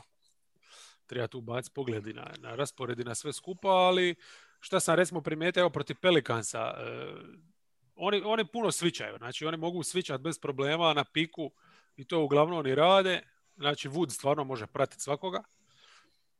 Matchup zona koja je i lani, odnosno već još sa ovim vragom, kako se zvao ovaj trener iz Denvera, šta je bio? Bždelik, koji je u igra, ona je i dalje ostala tu, iako se dosta ljudstva promijenilo, znači to im paše. I jednostavno ti kad vidiš, znaš, Kazan s te minute kad igra stvarno dobro defanzivno. Trude se jednostavno, to ti je to. Svi se donekle trude. Mislim, Eric Gordon je odličan. Tako to sam zapisao sebi, da imaju kolekciju šljakera koja će ih učiniti kompetitivnima. Znači ti kad gledaš što su Tate, Nwaba, Tucker, Oladipo, Gordon je bio odličan protiv Blazersa i kad je branio Lillarda i kad je branio recimo Mela u postu, baš se vidi da je koristan i da može biti koristan tu. Pa onda imaš tu i ove neke igrače koji se bore za nešto, Oladipo za novi ugovor. Wall i Cousins isto imao nešto za dokazati, sad su u toj nekoj situaciji. Tako da ima tu materijala za nešto graditi. Ima. Pazi, energetski, znači stvarno ti imaš praktički 10 igrača. To ti je ogroman plus. Recimo, Pelikansi su igrali drugu večer back to backa, znači to ti je već u startu prednost, a di je još to svičanje. Jel ti praktički Pelikansi šta oni imaju? Oni imaju Ingrama u pick and roll. Koju drugu imaju pick and roll opasnost? Mislim, Bledsoe to nije. Jel? Znači imaš Ingrama na pick and rollu i samo preuzmeš Ili ga dočeka ili Wood, ili Tucker, ili Tate, Nwaba, svi ga mogu preuzeti. Tako da tu su dosta dobro uspore tu igru i recimo tricaški su dobri bili. Evo, zapisao sam, znači u basi su 23 protiv Pelikansa s tim da je 9 igrača pogodilo po jednu, a 6 2 ili više. Tako da Silas, go boy. Tu su Wall i Oladipo zabili 8 iz 9 pokušaja.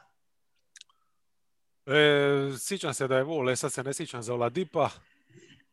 Oladipo ima u drugoj četvrtini bolest, nešto 4 od 5, ja mislim, šutira.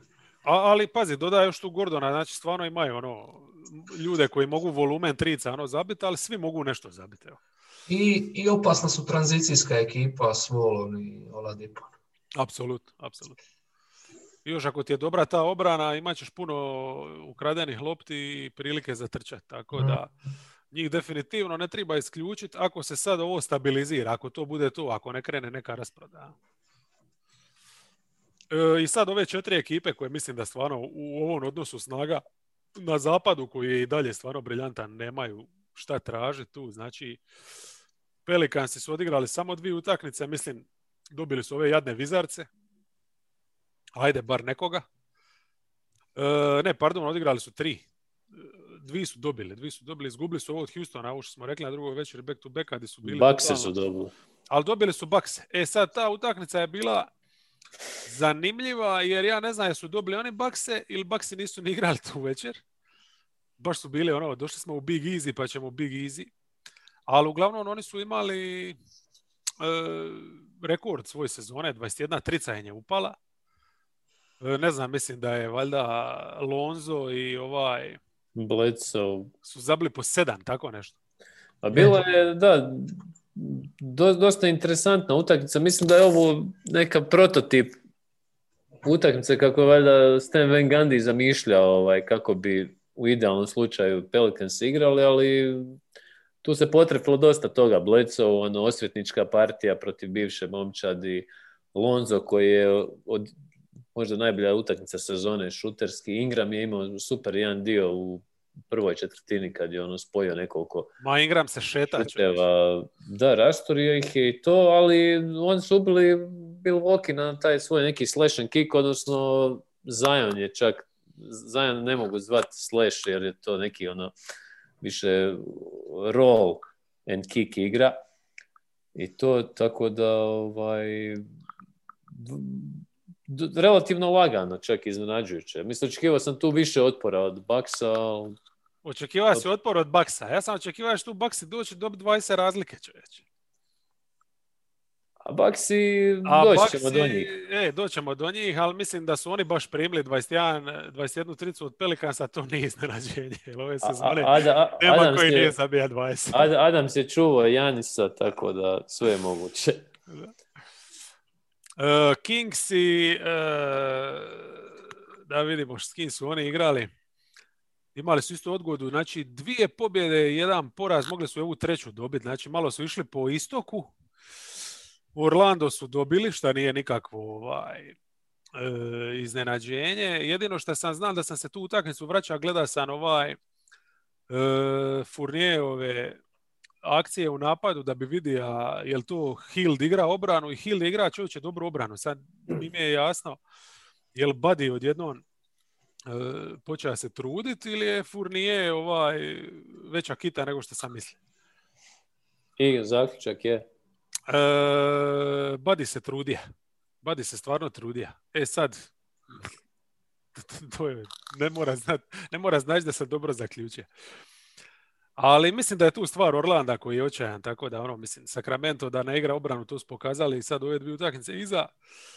Toronto su dobili run and gun utakmica gdje su mogli na kraju prosut sve da nemaju Haliburtona, imaju sriće. A onda druga već je back-to-backa following energije protiv Miamija koji jako neuvjerljivo igra, ali dobro.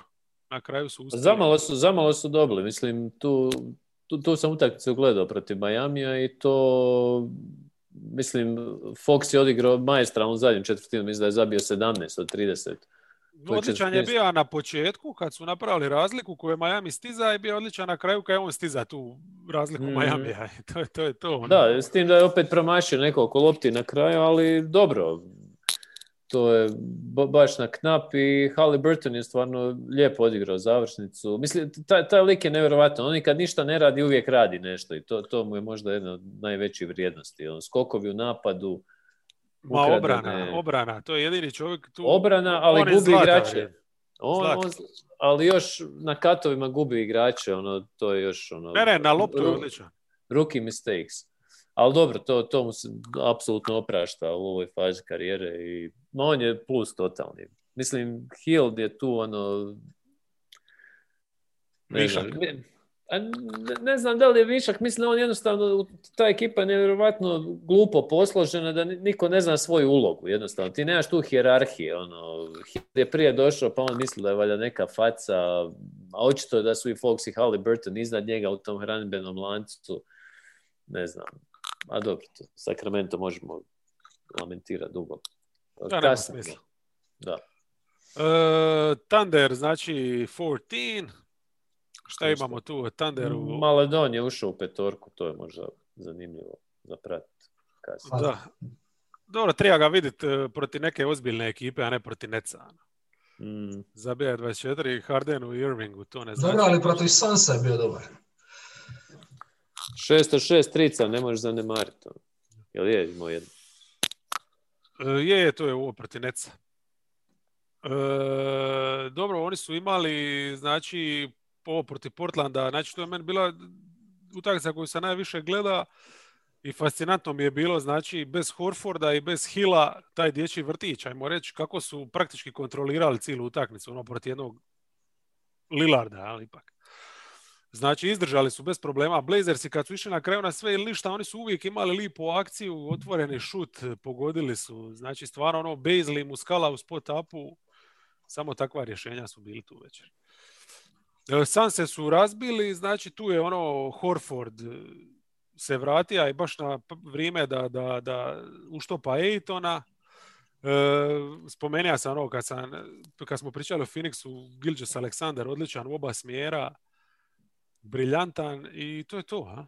Tako da je jedna simpatična ekipica koja će imati takve bljeskove i pratit ćemo ih i dalje. Kuševski još nije opalio nijedno slobodno bacanje. Kuševski je užasan, ali jebi ga da nemaju njega, imali bi još više pobjeda ovako. Dobro. Imaće doći na svoje. Da, možda. I Minnesotica, number 15. Oni se nisu proslavili ove dvije utakmice protiv Warriorsa, znači ni trenutka nisu bili unutra. Protiv Sixersa nisu to imali sad ni Rida. Tako da... Edwards je ušao u petorku. Nisam gledao, ali vidio sam da je... To je bila prva utakmica Edwardsova, znači gdje je starta. Okogija su stavili na 4, on je ušao na 3. Nebitno, tu su Embiid ih je uništio i onda protiv Clevelanda, konačno nešto o čemu možemo pozitivno reći. Ja? Edwards odličnu utakmicu odigra. Znači, u principu utakmica bi jako zanimljiva. Jutro sam je baš s guštom gleda dobar dio njen. Znači, totalno sudar filozofija. S jedne strane ova Cleveland koji igra to preko Drummonda gdje su išli koristiti njihove slabosti u reketu, a s druge strane ekipa koja šutira trice i kad su Russell, Beasley uvatili ritam i kad im se još pridoda Edwards, zaluduti 2 poena. Tako, uopće nije smetalo što imaš Davisa i Vanderbilta kao jedine visoke. Jel Sexton imao tipa jednu pokušanu tricu i promašaj? To je ta utakmica. To znam da sam gledao statistiku, nije mi bilo jasno zašto nije pucao više. Možda je bolje da ne divlja, ja? Ali mislim nije puca iskreno zato što ima otvoren reket cijelo vrijeme se šeta, ali dobro bi im došle trice na kraju. Uglavnom Edwards obećava, ako uspije slagati ovakve partije i dalje, da nije samo ulaz, nego da može to kombinirati s tricom, onda već imaš nešto. Hoćemo isto krenuti od dna ili od vrha? Pa ajmo brzinski dno riješiti. Ok, za promjenu. Number 15 imamo novu ekipu. Znači Orlando sam stavio doli. Jer ne znam šta bi rekao. Znači Kingsi poraz očajni. Protiv Clippersa ništa. To naravno ne očekuješ ništa. Ja? Ali ovo protiv Raptorsa znači baš tužna utakmica di vidiš da je ta ekipa, ne znam, gotova. Jer fali im igrača, fali im kreacije. Napad nikad nije treba biti dobar. Ali oni više ne igraju obranu. I to više nema smisla. I ako se mogu pridodati sada, Aaron Gordon 4-6, 1 out sa izvrnutim zglobom. Tako da... Je. To ni jedina dobra vijest sad je da, pošto Gordona neće biti, Vuč i Birch igraju. 35 minuta povećano. To hoću. Znam da to hoćeš. Sad moram uzeti Bircha na fantasy. Ide odmah. Evo, uzimam ga. Ako ništa drugo... Ko će prije? Ako ništa drugo, možda sad zaigraju malo obrane, Cliffordovske. Ali možda jednostavno više koja ekipa im se ne daje. Ma, ovo treba razjebati se, tradat. Ne znam, mislim... Što je najgore od svega, na početku tjedna su se osvetili Charlotte za onaj poraz gdje su ih Hornetsi razbili. Oni su sad kao izrešetali njih 19 trica, Fournier ko u najboljim danima, baš su igrali dobro i onda ti se dogodi taj Sacramento i sad Toronto gdje jednostavno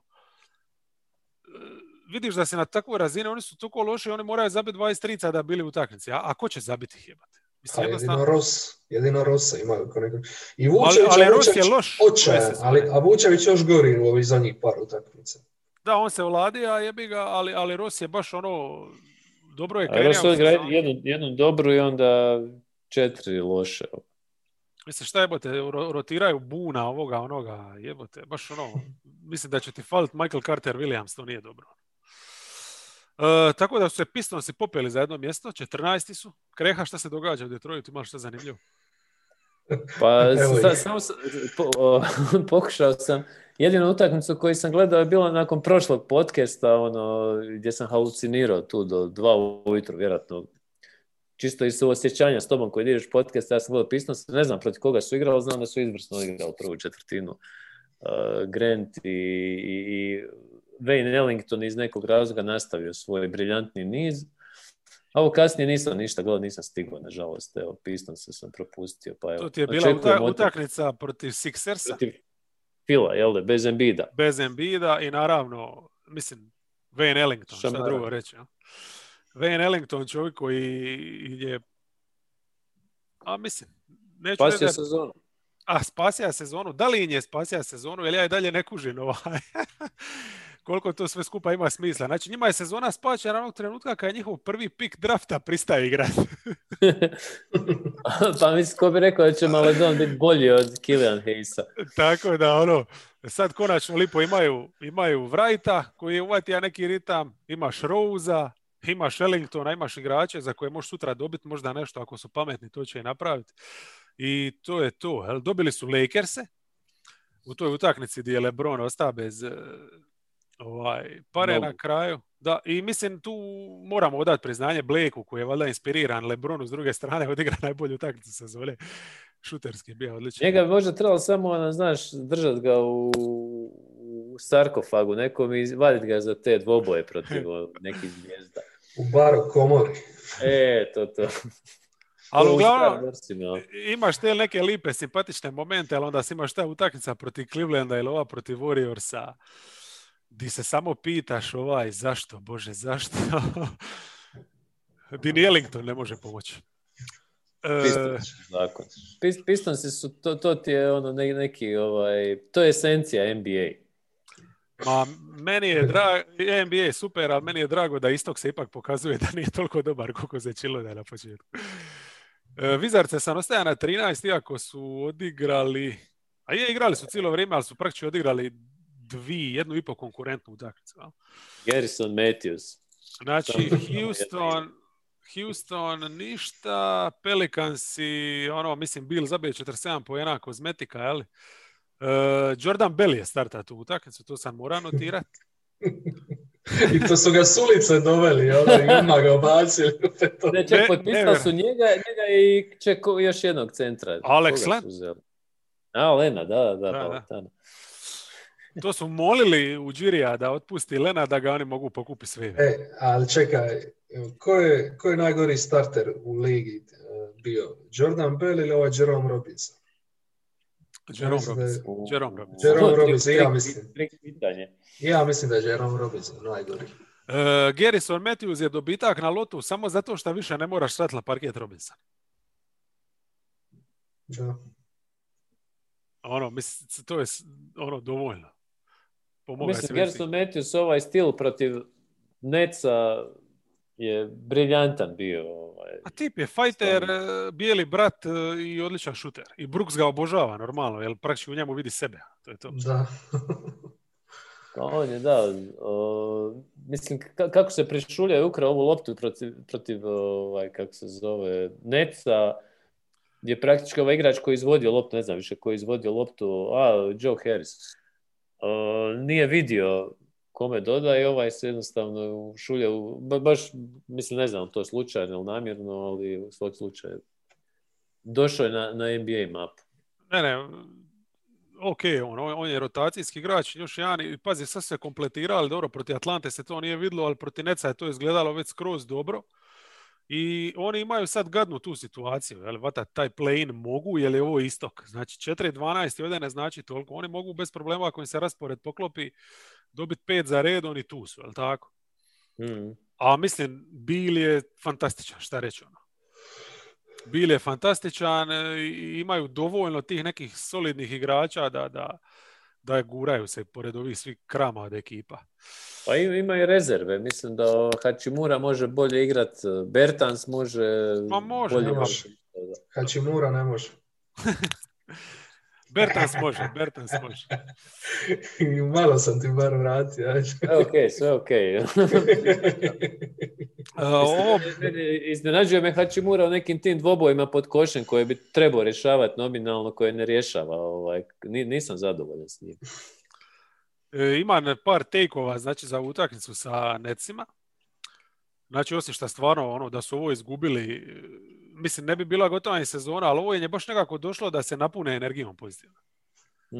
Znači, neće dobivati ovakve utakmice od Westbrooka, da se razumimo, Westbrook je na zalazu, ali tu i tamo će on bljesniti i onda će dobiti nekoga ovako. To je on ti je ko Blake Griffin.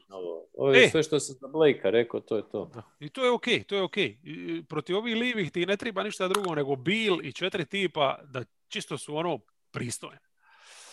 Tako da to je okej. Ono što je mene ovdje oduševilo, osim što su stvarno bili gladniji od ovih Netsa i to, znači gledaš s jedne strane Beala i Westbrooka, pogotovo Beala, najbolji igrač na parketu je bio. Utakmici gdje su s druge strane bili Durant i Irving. Znači ovi samo šut, a on ulaz, šut, ulaz. I raz napada bezglavo i onda još mu upada skok šut. Znači, čekaj, Kyrie je pokušao igrati obranu. Neuspješno. Pokušava, ali zaludu to. To mi se znači svidilo ta jednostavno kvaliteta i klupa.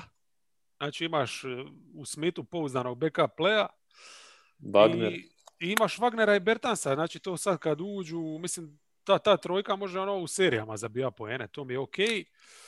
I mislim, samo je pitanje dana, mislim, kad će Lopeza zamiriti s Wagnerom koji je, dobro, protiv Netsa nije teško izgleda kao najbolji visoki na parketu, ali stvarno je pristojan. Ne samo taj šuterski dio što je solidan, nego i taj šljakerski. A ima jednu vještinu na koju se možeš osloniti za razliku od Lopeza. Da. Mislim da Lopez je gotov. Lopez ima 6 faula, to je doslovno to, znači situacijski igrač. Još uvijek koristan u toj roli, ali koliko ti realno imaš takvih danas match-upova gdje ti on pomaže. Evo, protiv Clevelanda, recimo, kad igraš, onda ti on dobro dođe da isfaulira Andre Drummond, da? Kao si malo padaju, njih sam stavio na number, znači ovo je 15, 14, 13, 12, znači igrali su bez Nensa, manje više pola tjedna, dvije utakmice ove prve, ali ovo što se vratio Nens ne izgleda dobro, znači on se tu ugasio. On vuče neku ozljedu. Da, vidi se, mislim, baš mu fali pokretljivosti. Ne znam, evo, protiv Lakersa, utakmici gdje je LeBron šamara, šta ja znam, provali su neke stvari, tipa Prince je starta kao small ball četvorka, Garland je ostao na klupi i tako. Ok, škola, Detroit su dobili. Klupa odlična, Prince i Allen, znači donijeli su te minute i tamo u trećoj kad se priključio Windler, jel? Ima je jednu lipu seriju. Tako da ugodno me iznenadio. Prvi put sam u njemu vidio NBA igrača. I trude se razdvajati te šihte Garlandu i Sextonu da imaju tog nekog playa. Jel? Ali ovo protiv Knicksa i Minnesota, to su porazi gdje vidiš koliko su u biti limitirane. Znači ovo protiv Knicksa igraš utakmicu na 80 poena. Igraš kroz post, tricu ne možeš zabiti. Praktički Sexton je zabija samo iz tranzicije, jer Knicksi su igrali toliko čvrstu obranu reketu da nije mogao do obruča doći. Mitchell je fenomenalno branio Drummonda 1-1. I kad je New Yorku počela upada trica, to je bilo to. I to nisu mogli pratiti. I onda ista stvar protiv Minnesota. Znači, igraš pećinski na Drummonda, vodiš par poena, jer onda ovi kad krenu zabija trice jebi ga, mislim, koji je tvoj odgovor? Pa ne možeš dalje spuštati Drummondu loptu u post. Mislim, ne znam, po meni ono što oni moraju napraviti, jednostavno prikini to raditi i Alena staviti u visoki pik i šta bude. Jel?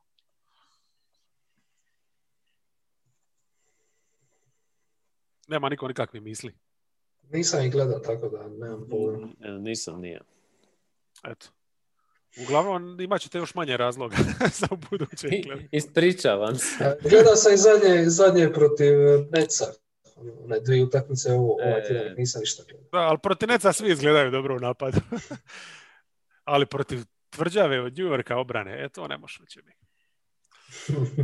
Ko je sljedeći? Je li Toronto možda sljedeći? Nije, nego Chicago.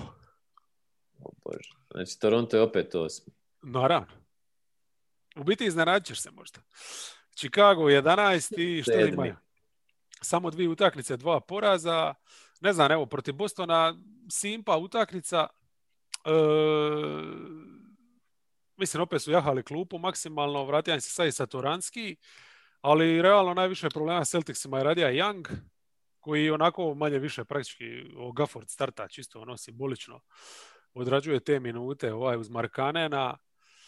I protiv Bostona to je izgledalo dobro, ali Boston praktički nema ono poštenu četvorku, kada ne igraju sa visokom postavom, Young može raditi šta hoće. Znači, centre bi pretrčavao, ove napada i to je jedan plus naš. Sad, eto. Pa njih spašava dosta ta klupa, ne znam, meni Denzel Valentine recimo ima solidnu rolu kroz klupe, baš to.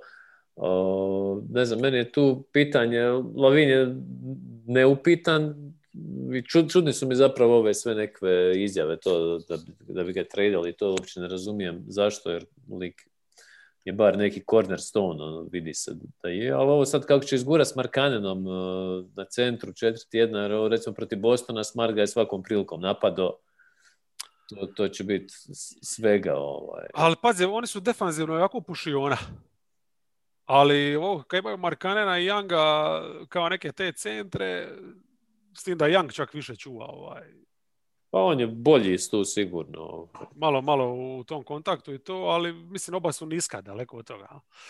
Ali su u napadu odlični. To je sigurno nezgodna kombinacija, pogotovo Young koji ima našo taj neki asistentski gen.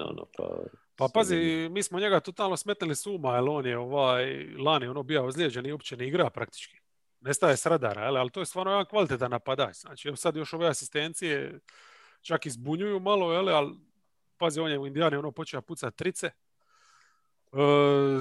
Donovan ga do duše više koristi u postu, a Markanen je taj koji ide okolo. S tim da mi se sviđa izuzetno kako koristi Markanena, znači u spot-upu, ali nije to onaj spot-up lani gdje stoji samo i čeka povratnu, nego toliko kretanja ima, znači po osnovnoj liniji se ubacuje. Stalno gleda priliku za kat. Baš kvalitetno igra, masu laganih poena zabije. A meni je to sigurno ta Youngova transformacija prije spomenuta fascinantnija, jer on je bio lik koji počeo sa gunner s pol distance, pa to što kažeš promijenio, malo se na tricu vratio i sad je razigravački gen odnekud izašao. Zanimljivo, u svakom slučaju odlično paše uz Garretta Templa. Je. Volio bi ga vidjeti u nekoj boljoj ekipi. Koja se bori za nešto. Younga misliš? Younga. Pa da, to Young, Temple, sve sto igrači koji bi mogli nekome koristiti. Ja bi se, ne znam, kocka i sa Valentineom, da bi neki drugi pikin, odnosno pik druge runde. Zašto Valentine je dobro došao s klupe mnogim ekipama, on je stvarno... Tako da oni imaju talentića. 3 observacije u vezi Bullsa. Prva je da ih obožavam gledati jer baš uživam u tom napadu koji je stvarno dobro izmiksan. Druga je observacija da imaju drugu postavu Porter Jr., Satoranski, Young, Temple, Valentine. Tu mi je previše obrane, a startna postava nema ništa obrane. Tu bi možda trebalo malo izmiksati neke stvari. Ili bar ranije početi s rotacijama, jer Kobe White, Markanen. Ja bi Kobe Whitea izbacio iz startne postave i riješio problem. Isuse Bože, stavi Templea i budi miran. Tako je. Treća observacija mi je kako je Billy Donovan sa yin i yang, ili kao se to kaže, znači obrambeni posjedi protiv Blazersa i u završnici kad treba uvatiti ključne obrambene stopove, on drži Whitea i Markanena na parketu. I konačna observacija je da je Garrett Temple bio uz Damiana Lillarda na podbacivanju i negdje ga je usput izgubio, što mu je veliki minus u mojoj bilježnici, a nadam se još neće ovdje od prisutnih. Ne znam, Whitea definitivno bez njega se može. Whitea makniti definitivno radi balansa toga. A ovo da su sakati malo tako će biti u obrani, hoće bi ga s tom visokom linijom. Mislim, evo i Kanter ih je ubija između ostalog i tako. Iako nisu imali ni sreće u toj završnici, ali dobro, šta je tu je. Dobili bi 9 od 10 onakvih situacija, jebi ga. Zato sam i stavio Knickse ispred njih, jer Knicksi ako ništa drugo obranu igraju tu nekakvu solidnu, vrte to u napadu već solidno i dobili su ovog malo Quickleya koji samo nastavlja sa svojim sjajnim partijama. Znači, evo, mislim, Jutu su natirali na angažman, kakav takav, svaka čast. Jel? Znači, jedna od rijetkih momčadi uopće koja je Juti u zadnje vrijeme natirala da se znoji. Clipperse su natirali da igraju 48 minuta. Quickly kaj krenija u završnici, mislim, nisi se mogao tek tako zajebavati. Ja? Pa Lenarda su stavili na njega. Mislim, ludilo, brate. To je najveća pohvala koju možeš dobiti. A Cleveland su, to je to. Tu si negdje na 80 poena utakmicu, onda uđe Quickly, krene šuterska injekcija i nema. To je to. Imaš previše jednostavno s njim, kako je ubacuje trice i napada. I baš su razbili su Cleveland u toj utakmici. Tako da meni se ovo, ako će ostati u komadu, relativno sviđa. Znači, ne znam je li on dobar u ovoj roli da ga ostaviš još neko vrijeme nekog njihovog Lou Williamsa ili da startaš s njim, možda čak da ga ostaviš ovako ili onako igra završnice. Ja? Tako, mislim da su oni u ovoj fazi da treba isprobati sve opcije. Nemaju šta izgubiti. Ali za dobivati utakmice imaju dovoljno. I Mitchell mi se sviđa kako u zadnje vrijeme igra obranu. I klupa je sve bolja. Ja mislim da ta obrana nije održiva na duge staze, jer sam baš gledao brojke, oni su ekipa koja najviše u ligi dopušta pokušaja na obruču, pokušaja s trice. Ali ima malo sreće što im protivnici to trenutno ne zabijaju. A sinoć i Clippers su nakazili sa koliko? 17 trica od 36 pokušaja. Dobro, Clippersi su svi za sebe prvi napad lige, ali ne vjerujem da je to održivo na duge staze. Pa bar da nešto zatvore, da dopušta manje pokušaja na obruču. Ali ok, to možda ima malo veze sa šemom, jer usmjeravaš ljude na Mitchella Robinsona.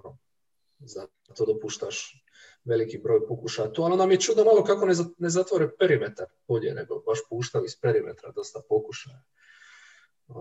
A mislim da će se ubrzo i napadi obrane prilagoditi, iako se nemaš tu što previše prilagođavati. Ovo je roster koji ima 2,5 šutera. Recimo Jazzin je odigra zonu jedan dio i tu su se pokupili, nisu mogli apsolutno ništa. Tako je moguće. Protiv Warriorsa su odlično bili reagirali na zonu. Jel? Nisam gledao tu utakmicu. Baš odlično.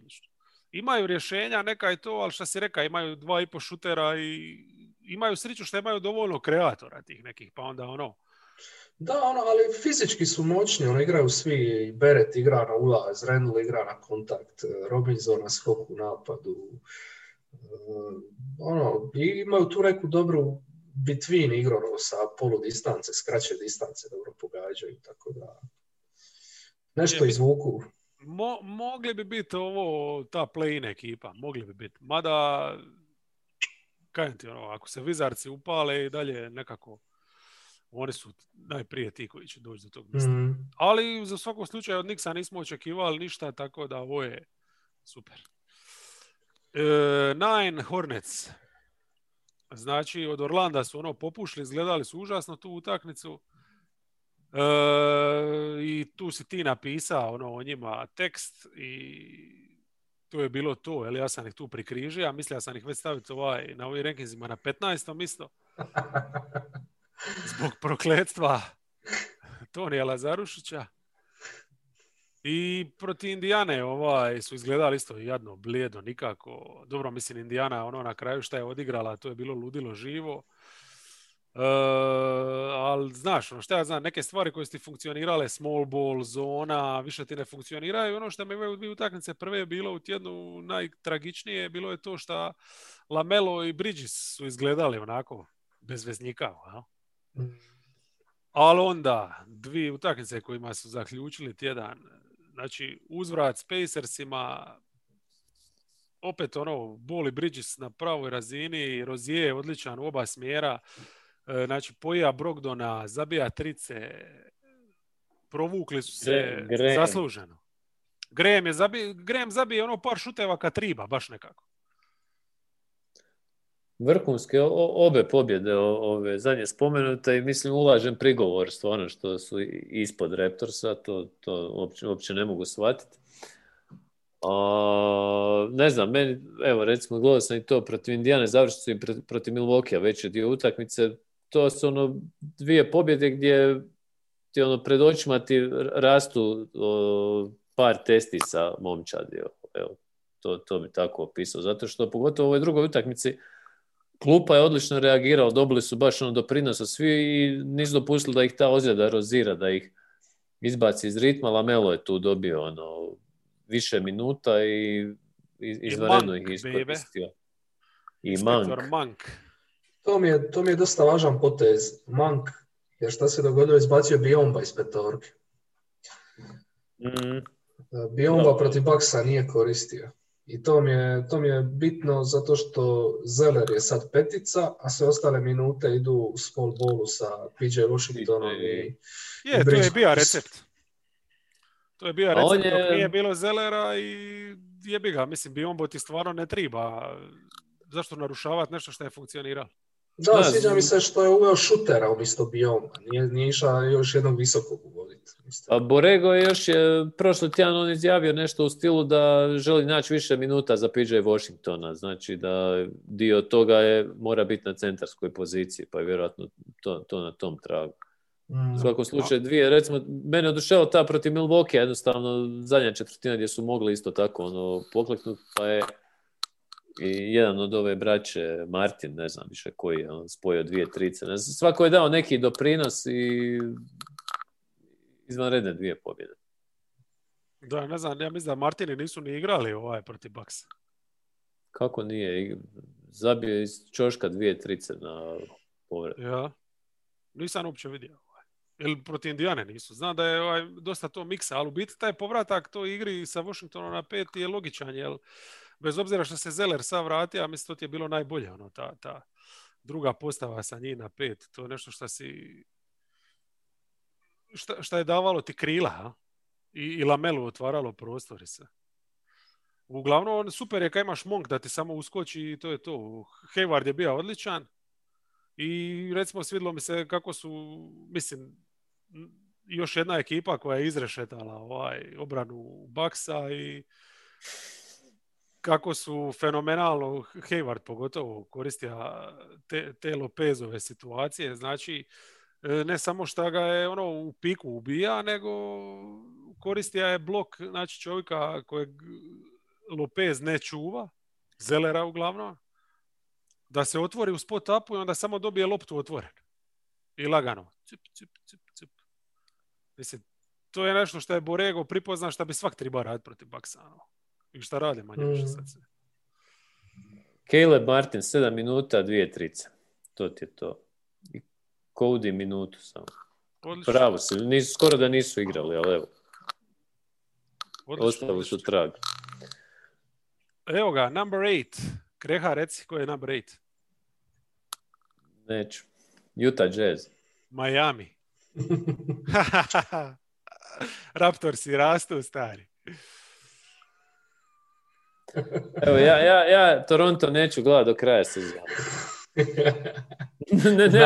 Nemam kako se obraniti od ove napasti, neću ništa govoriti o Torontu. Znači, sad ću ti reći samo, Hornets imaju 9-11, Miami ima 7-12, a Toronto ima 8-12. Pa zašto bi tu ikakva distinkcija bila? Pa to su ekipe u istom praktički ovome. Pa dobro, ali zašto da nisi obrnuto napravi? Ti konstantno favoriziraš, znači, Toronto. Zašto nisu Knicksi ispred njih, recimo? S Knicksi imaju 9-12. Ne. Toronto favoriziran. Romantika je trebala presuditi. Zato što je Toronto, jer su izgubili masu utakmica samo zato što su netalentirani, ali su bili u prilici dobiti te utakmice. Jebate. Kako ne kužiš? To je velika razlika. Mogli su imati sad 12-8 da imaju umjesto Pascal Sijakama nekog drugog. To je toliko duboka filozofija da je jednostavno... To je isto kao da kažeš da su Boxi trebali osvojiti. Toliko sam ograničen da ne mogu jednostavno pratiti taj tijek misli. Boxi su trebali osvojiti naslov da imaju Lebrona umjesto Janisa. I da imaju nekog trećeg. Da, analogija. Nemoj G, treba si ovdje staviti Hornice ispred. Sramotni rankings. Ja vam se ispričavam, ali šta je tu je sad? Idemo prokomentirati. Znači, Miami čovječe... Morali smo prožugati. Miami izgleda loše. I sad oni su praktički kod Dallas na istoku. Šta se tiče ali za razliku od Dallasa, oni bar stvarno se trude u obrani. Jel? I za razliku od Dallasa, ne znam, Bam zaslužuje plaću. Znači, ako ništa drugo, sad se Jimmy vratio. Jedino što me brine je da se Jimmy vratio protiv Kingsa i da je treba doslovno ostaviti jaja na parketu da dobiju tu utakmicu. Znam, opet im je falio i Dragić i Nan, znači uvijek im fali taj neki strijelac, sad nešto se s Hirovom događa, neke ozljede. Cimer mu ima COVID. Eto. Ali igra večeras spreman. Aha, šta su već odradili testiranje, šta? A protokol, valjda ti su odrađeni. A dobro, da, Butler evo protiv Kingsa vrhunski odigrao, ne znam, mislim da je imao 28 ulaza na koš, koliko je borio krpu slobodnih bacanja. Meni je čudo da tako dobro izgleda nakon te tolike pauze, ali i sad kad to je Butler efekt, jebi ga, kad on igra, onda svi bolje izgledaju, znači Strus, to nije... Nemoj mi Strusa spominjati, molim. Ali super kao kater je funkcionirao. To utakmici, mislim, to Ačiuva isto. Svi koriste blagodati Jimmy Butler košarke. Misliš, Strus, nemoj sad odvoji sad fizičku pojavu koja je tu sa nekog lokalnog hakla i NBA. Dobro, Garrison Matthews ne izgleda puno bolje, šta? Dobro. Garrison Matthews je stesan, je malo čabi onako, ali... Tek je došao u hit culture, jebate. To zanimljivo kako je prošao. Evo, čekaj, Strusu dajem šansu, ali Okpala i Vincent vrate se u Sioux Falls ili odakle ste već došli. Okpala je prototip moderne četvorke. Samo čekaj. Ali gdje? U Majamiju. Ma daj, nisu ni za škrljivo jebote, šta ti? opet jedno škrljivo. Miami Hurricanes. To je točno to. Ne, Okpala je dna od igrača, a Vincent, a jebi ga, aj tu i tamo zabije kad ga niko ne čuva, nešto. Mislim, igra ima će lipu karijeru u Evropi, ali stvarno previše minuta daju šit igrači. Okpala je novi dragulj u blatu. Tako da ja se nadam sada se Butler neće polomiti, a ove protiv Clippersa, Denvera i Brooklyna nemoći nećemo dalje komentirati. Nadamo se boljim utakmicama. I sad idemo na predivnu 7. momčad, Toronto. Kreha, evo jednu stvar, jel ti mogu obećati? Ako Toronto sad bude ima shit tjedan, još jedan, bit će 9. minimalno, odnosno maksimalno idući put. Je li to u redu? Je li pošteno? Možda i niži.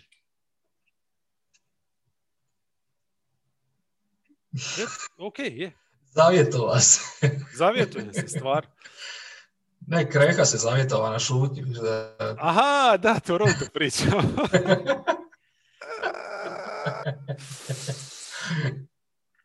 Ne znam, jebiga. Šta ja znam, mislim, meni je utakmica protiv Indijane jebiga bila tipična utakmica Toronto ove sezone.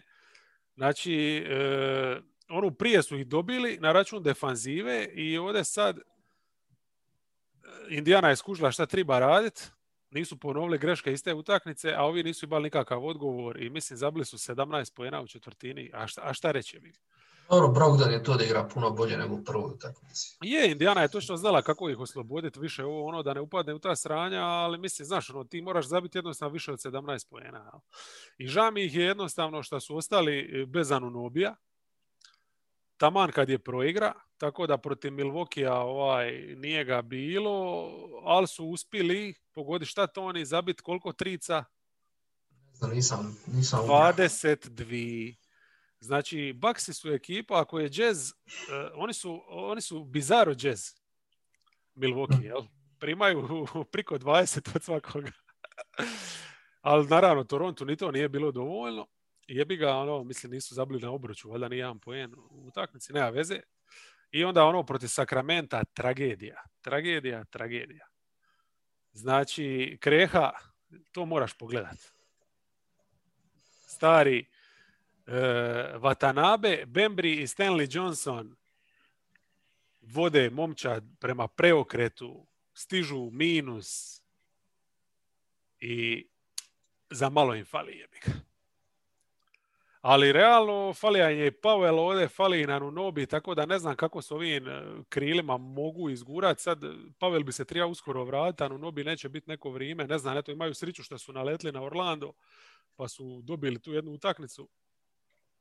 Ali ovo protiv Kingsa je bilo stvarno, ne znam, mislim, Utah Watanabe čovječe te vraća utakmicu.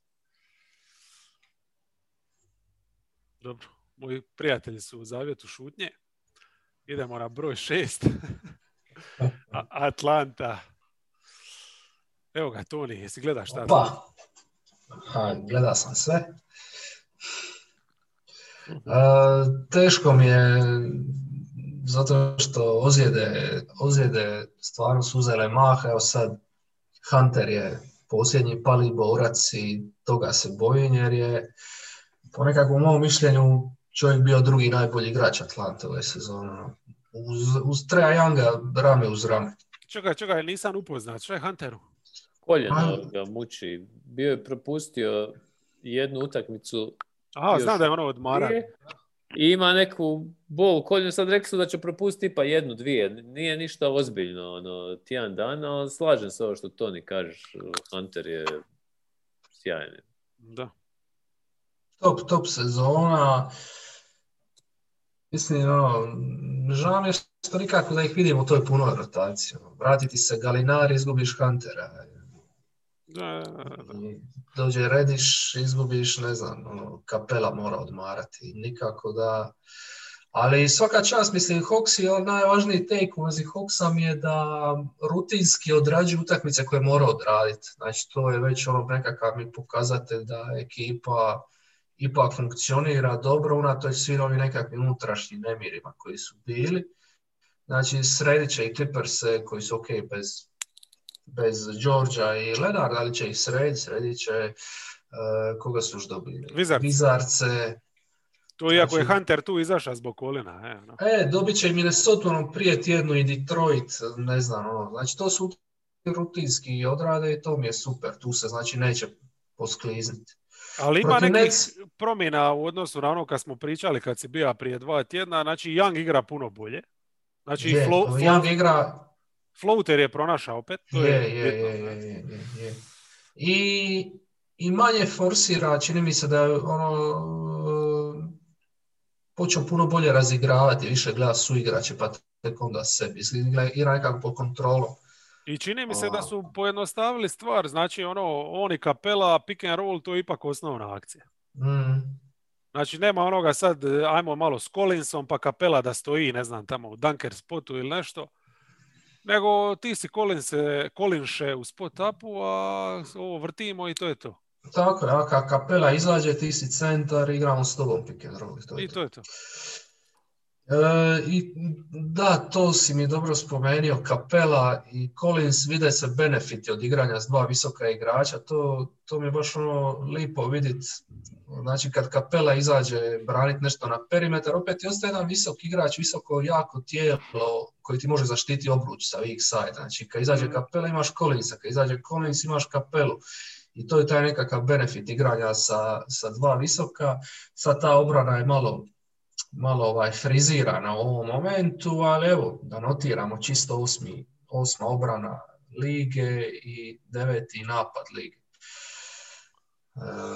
Tako da, ok, gura, šteta poraza od Netsa, tu je falilo malo koncentracije, jer je bilo previše izgubljenih lopti u završnici, u produžetku. Ali 3 puta su igrali s Netsima, jedan put su i dobili, ove ostale 2 utakmice su bili al pari s njima. To je isto nekakav pozitivan znak. A sad im slijedi teži dio rasporeda, pa ćemo vidjeti kako će S tim da su doma, sad baš sam gledao 6 utakmica doma od 7 sljedećih. Da, to je isto super stvar. Recimo, slušao sam kad sam gledao Pelicans protiv Rocketsa Davida Griffina, koji je baš pohvalno se izrazio što je jedna utakmica otkazana im bila protiv Spursa. Pelicans onda su iskoristili 3 dana da treniraju. I da su nakon toga napravili kao neki dobar niz, zaredali nekoliko pobjeda, digli se u igri, tako da znamo u NBA-u kad imaš ovoliko utakmica doma, da je to praktički novi mali mini trening kamp, a ove sezone je posebno bitno jer ga nisu ni imali praktički pošto. Je, svaka mala gura.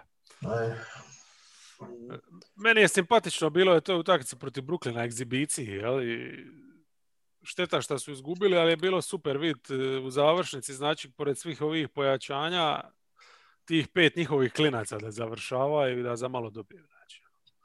Young, Herter, Hunter, Reddish, Collins zajedno. Mislim, sad čak sam razmišljao da možda je bolje bilo da ostaje Kapelu kao neki pritisak da radi pod košen u skoku u Brooklynu, ali dobro, nema veze.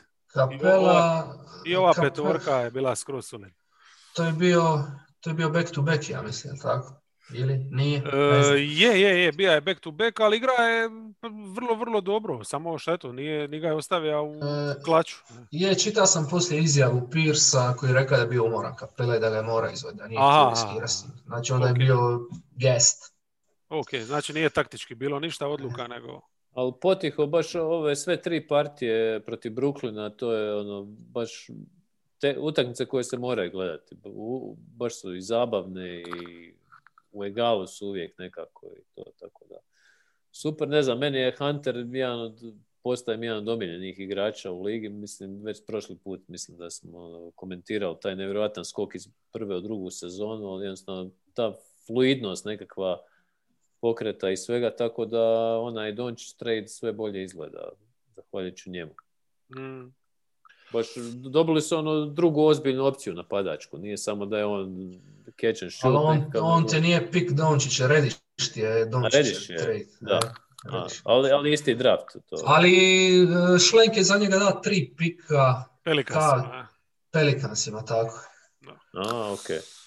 Ali sad se isto govori da se isplatilo, mislim, momak je stvarno naprijed, došao je kao nekakav specijalac, tu nekakav potencijalni 3D, jebote li kreira iz pika. Ja znam kao on kreira iz pika i prođe igrača na bloku, da će se digli na polu distancu, to je koš, ja sam miran tu. Meni je to nevjerovatno, znaš, pogotovo to prošle godine koliko je bio pogubljen, mislim on je Reddish, s tim da je Reddish imao malo jači pedigre možda, ali ovo je stvarno ogroman skok i ako još nešto od Redisha sad u zadnje vrijeme mi sve bolje isto izgleda, tako da sviđa mi se ta dužina koju kombiniraju, da ovo što si rekao za Collinsa i Kapelu, da daju to i onda ti još Herter tu ko slatki višak. Isto je velik, Velik je, stvarno dobro odrađuje obranu, znamo sve za napad i to, tako da imaš stvarno 6 jezgro na 6 na koje možeš računati. Da, kajem ti, baš je simpatično to gledaš koliko su uložili ovo lito novaca na kraju u takvoj utakmici, igraju sve njihovi klinci koji su sami, baš fur. Indiana, number 5. Znači, pobjeda protiv Toronta, nevjerojatno kako su uspjeli dobiti te veličanstveni Toronto, šokiran sam i dalje. Još su igrali bez Sabonisa i dobili su ih. Jel vi možete to zamisliti? Iz te utakmice ima samo take da znači kako nije bilo Sabonisa da su Milesa koristili masu u tim i jebote šta je Miles Turner, mi sad govorimo o napretku ovoga, pa on ima post poteze, ima je čak Sabonisova ta neka rješenja koja on ima, mislim šokiran sam i s njim, jer to je bio čovjek koji je Gotov podcast. Gotov podcast, ništa. To je to. Hoćemo brzinski ove 4 ekipe. Turner, znači super napredak u napadu. Da vidimo šta Hornetsi. Da, bitka 2 trenera godine i Bjork je nadigrao Borega. To nije ovo sigurno gleda. Ali oni katovi, one akcije McConnell-McDermott, znači koje su u zadnjoj četvrtini, obavezno, znači svaki sladokusac košarkaški mora pogledati zadnju četvrtinu utakmice Charlotte-Indiana. Ček, to čitaš iz sportskih? Ne, nego iz svojih ovdje hot take-ova. Meni zvuči ko sportske novosti, pa zato. Znači, ono, ludilo. Prekrasno. Mislim, u Indijani svi uživaju kad su na parketu, 3 bijelca, znači, bore se za sve svaku to mogu loptu. shvatiti, ali jebeni TJ McConnell, nek ode u Toronto. Mrzim tog igrača. Užas. Alo, ej. Znam, Toni, znam. Ovo su ipak su Vankingsi. Pošteno. Moram iz Venka, znači TJ McConnell je jedan najgori igrača koje sam gledao ikada. Ali vidiš, ovdje u Indijani to je prava sredina za njega. Znači, ono, di cijene te male huzierse. Ja? Jeben će trener biti. To je trener godine za jedno 10 godina. Meni je McDermott, čovječe, iznenađenje, jer evo, koliko smo puta sad ovdje spomenuli igrača koji su napredovali na neki način. Ti, kad se sitiš kako je njega koristio prije Nate. Znači, ono, spot-up shooter, istrčavanje, koji put iz bloka, manje više, uglavnom su to bile ono spot-up akcije i čekanje u korneru, ali koliko on ovdje puta ide na kat? I to iz bloka, napravi mu se blok, utrčava unutra. Mislim, baš dobro ga je nanjušio da je sposoban i za to. Ja iskreno stvarno nisam... I na obruč s loptom kad prođe dupli blok, ono, zna se sjurit na obruč i završiti na obruč isto. Da, mislim, ludo. Baš ono, wow, jebote, ono, da su od McDermotta napravili ono, strijelca, čovječe. Pa on je očito dobar dio tih igrača pustio s lanca nekako. Mislim, poglavito evo McDermotta, hvalite i Milesa Turnera i to, evo, mislim, meni se sviđa recimo Jeremy Lamb ovi nekoliko utakmica. Je, vrlo fino, isto za čovjeka koji nije dugo igra. Da, upravo to, uzimajući to u obzir i činjenica on je taj dodatni ball handler kojeg nažalost sad nema i sa Leverom. Pitanje kad će se ovaj vratiti, Warren je ozlijeđen, je li to, i njima zapravo ono što im je bila forca u prvom dijelu sezone, sad su to malo izgubili. Jeremy Lamb mogao bi tu ulogu nadoknaditi, a isto kad gledaš njegov ulazak u ligu, jel, visoki pedigre, neki koji nikako sporo ga je opravdavao nekako. I to ovdje mogao bi možda doći još više do nekog izražaja. Uglavnom ovo sad obećavajuće djeluje ovih nekoliko partija. Tako da, bravo Jeremy Lamb. Tjedan su sa 2 poraza zaključili, ovo protiv Hornetsa, ovoj drugoj utakmici nisu igrali ko u transu. Imali su više izgubljeni nego trica, to nikad nije dobro, pogotovo ne protiv Hornetsa, njihove tranzicije. A onda protiv Sixersa jedna utakmica koja je bila zanimljiva, gdje se ipak vidi da je ovo limitirana ekipa, znači 3/4 vodiš, zabijaš bez problema, Sixersi stanu u zonu, iako je ta zona posebna, to ćemo sad spomenuti kad dojemo do njih. Ali čovječe, Indiana nije mogla, znači, iskreirati otvoreni šut, nisu mogli do obruča. Mislim, zabili su 15 poena, 7 izgubljeni lopti, sramota, ok, ali ne znam. Ima ipak po meni ovdje baš ti pozitiva i to kako on koristi i McConnella i McDermotta i... Pazi, nešto su dobili jer realno ova braća Holiday igraju bez veze. Tako da je velika stvar da su... I oni su baš bez veze igrači. Mislim. Pa meni Justin mi je uvijek bio nekako upitano nekako... A ovaj mlađi je isto neki samo dribble, šut, pa cigla je. Pa oni su kao dosta nade polagali Aarona Holiday, ali ja nikako, mislim, realno nisam nikad vidio ništa od njega.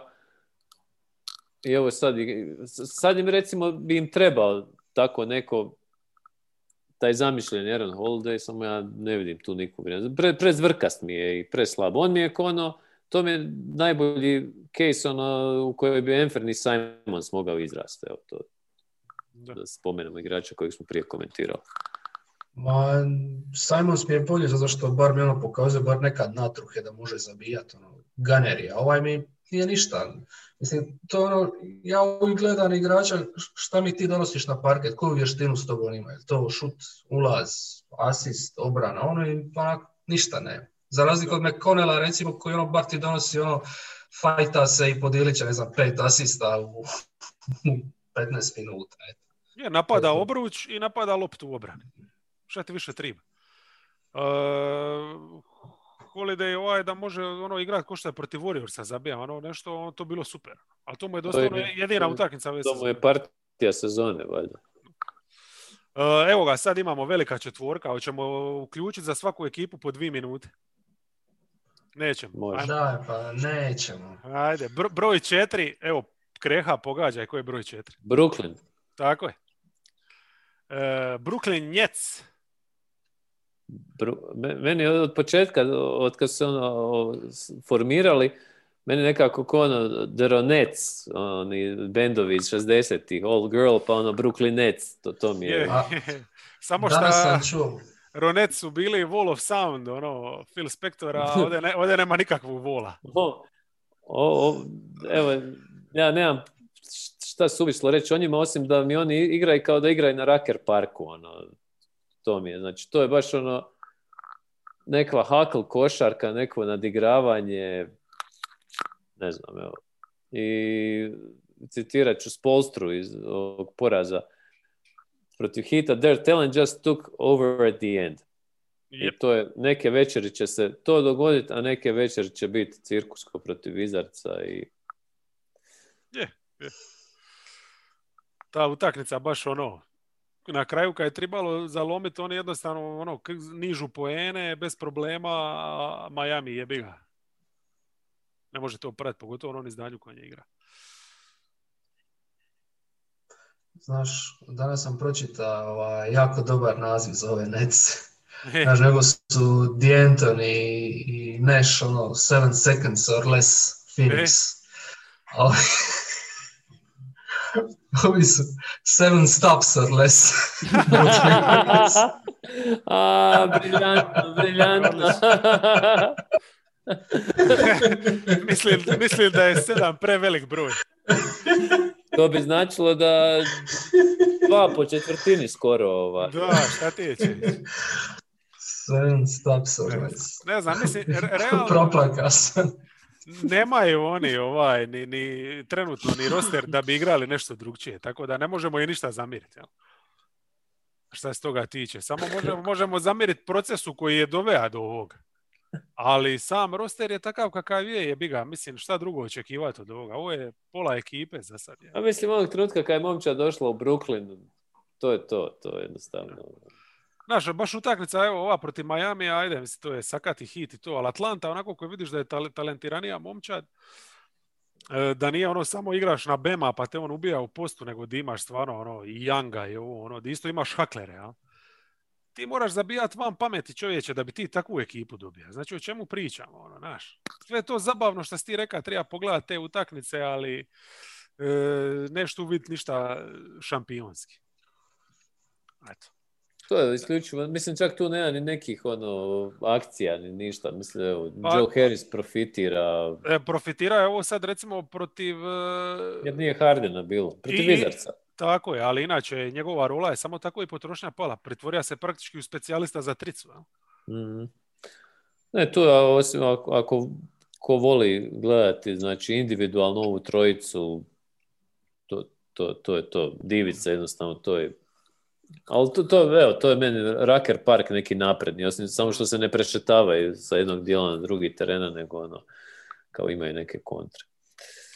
Zabili su 147 Oklahoma bez Duranta, znači to je to, a? Zabili su i Washingtonu previše bez Hardena, znači kad bilo neko od njih fali, očito im ne fali. To u biti govori koliko je taj trade bio nepotreban, ali dobro. A to otvara ti zapravo mislim kao da ova druga dvojica jedva čekaju da neko fali i da mogu oni još više šutati. Ja bi to možda samo još izdvojio Jeb Greena koji stvarno igra možda ponajbolju partiju. Mislim, najsuvisliju košarku u svojoj karijeri. Nekako uvijek je bio prije precjenjivan, očito kao igrač. Ovdje on savršeno ulazi u tu rolu. Glue gay, totalno. Ali realno, jedan od rijetkih koji tu ima neku rolu. Evo, ja sam probao nabrojati sad, dok sam gledao ove utakmice, te neke igrače. Znači, Bruce Brown, on ima svoju rolu, on je nekakav defanzivac, nije rupa u napadu totalna. Jeff Green je taj neki glue gay. Možda nije baš najpametnije da koristiš njega kao Draymond Greena u nekom svom death line-upu toliko puno, a praktički oni ga koriste po pola utakmice, jer centra nemaju da doguraju do tog zadnjih 5 minuta. I to je to realno. Mislim, Luvavu je meni katastrofa. Šemet je shame, I praktički i Harris je isto role player, a Jordan je igrač za 2 šihte. Tako da to je toliko tanko da je to strašno. Ima jedan hot take, nije hot take, nego jedan detalj, taj protiv Wizardsa koji mi je u biti sve rekao o njima i pristupu. Znači, gleda sam shot chart. Irving i Durant su imali 3 ulaza ukupno. Znači, 3 pokušaja na obruču. Dobro, možda sad mrvicu karikiran, možda je bilo 4 ili 5. Ali Beal i Westbrook su imali više od pola pokušaja na obruču. I sad znači imaš s jedne te strane, nije stvar samo ta lakoća zabijanja, nego zašto biraš samo te skok šuteve. Zato što je lakše.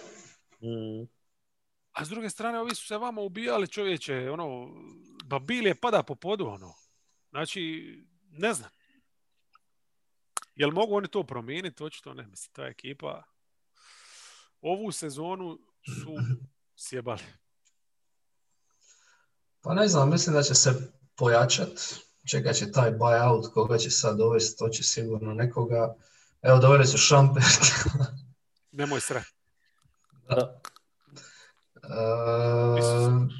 Pa vjerojatno se mogu malo uigrati više u obrani, taj neki switcher, te neke utakmice koje sam gledao, fali komunikacije, fali te neke tehnike na preuzimanjima i to, mislim da to, barem to mogu bolje odrađivati, ali ne znam koliko će im to biti dovoljno za play-off i to.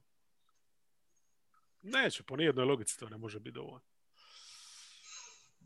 Ti trebaš od Duranta ovdje da bude nešto što je bio prije 3 godine u Warriorsima zadnji put, a mislim to jednostavno nije realno očekivati. A i to je bilo u određenim šihtama. On je ovdje, što smo i prošli put pričali, ponajbolji obrambeni igrač uz Browna. Da, mislim, jednostavno ne. Stvarno nema smisla. Sjeti se samo prije trejda za Hardena da je toliko kilav bio u obrani da su ga makli na trojku. Počeli su igrati sa Greenom da bi dobili malo te čvrstine. A imali su Allena istovremeno. I to mi se čak činilo kao neki dobar put. I onda su sve s tim trejdom sjebali. Dobro. Hoćemo na 3. Jasno da nisu tako uveli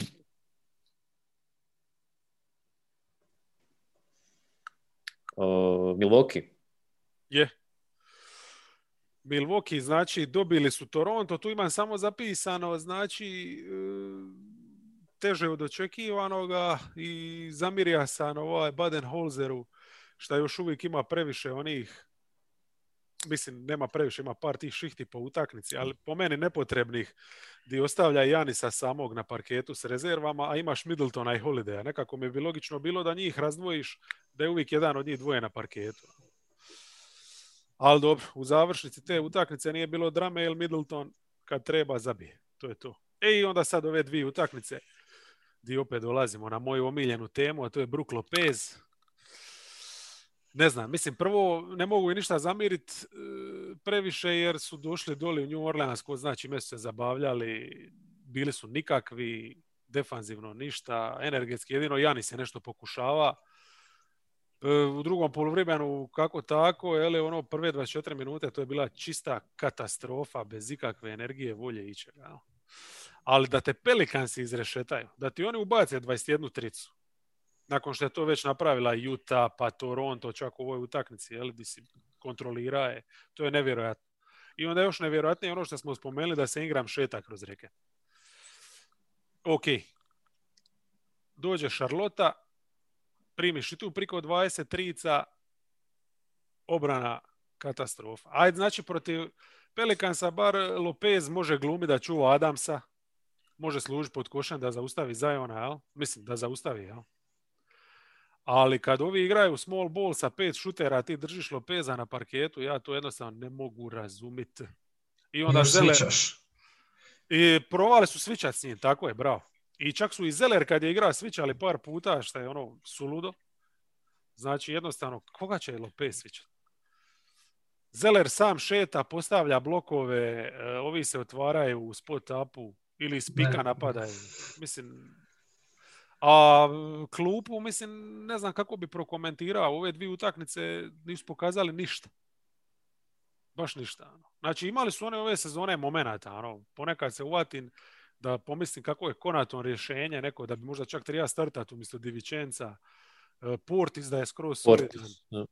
Ali ove dvije utakmice, to je stvarno bilo doslovno ova 3 igrača igraju, 2 startera nisu starteri i na klupi nikoga. To je moj dojam nakon ovog tjedna.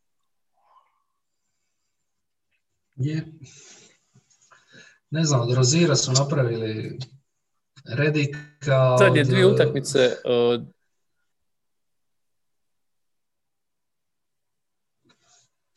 Pričaj neko, šta se događa? Pa ne znam ko kasni, ja ili Kreh. Krehanac je zblokirao, valjda Savski ga je rikni. Ja mislim da se mene nešto malo smrzlo. Dobre. Više leden. A do sada je sve dobro bilo.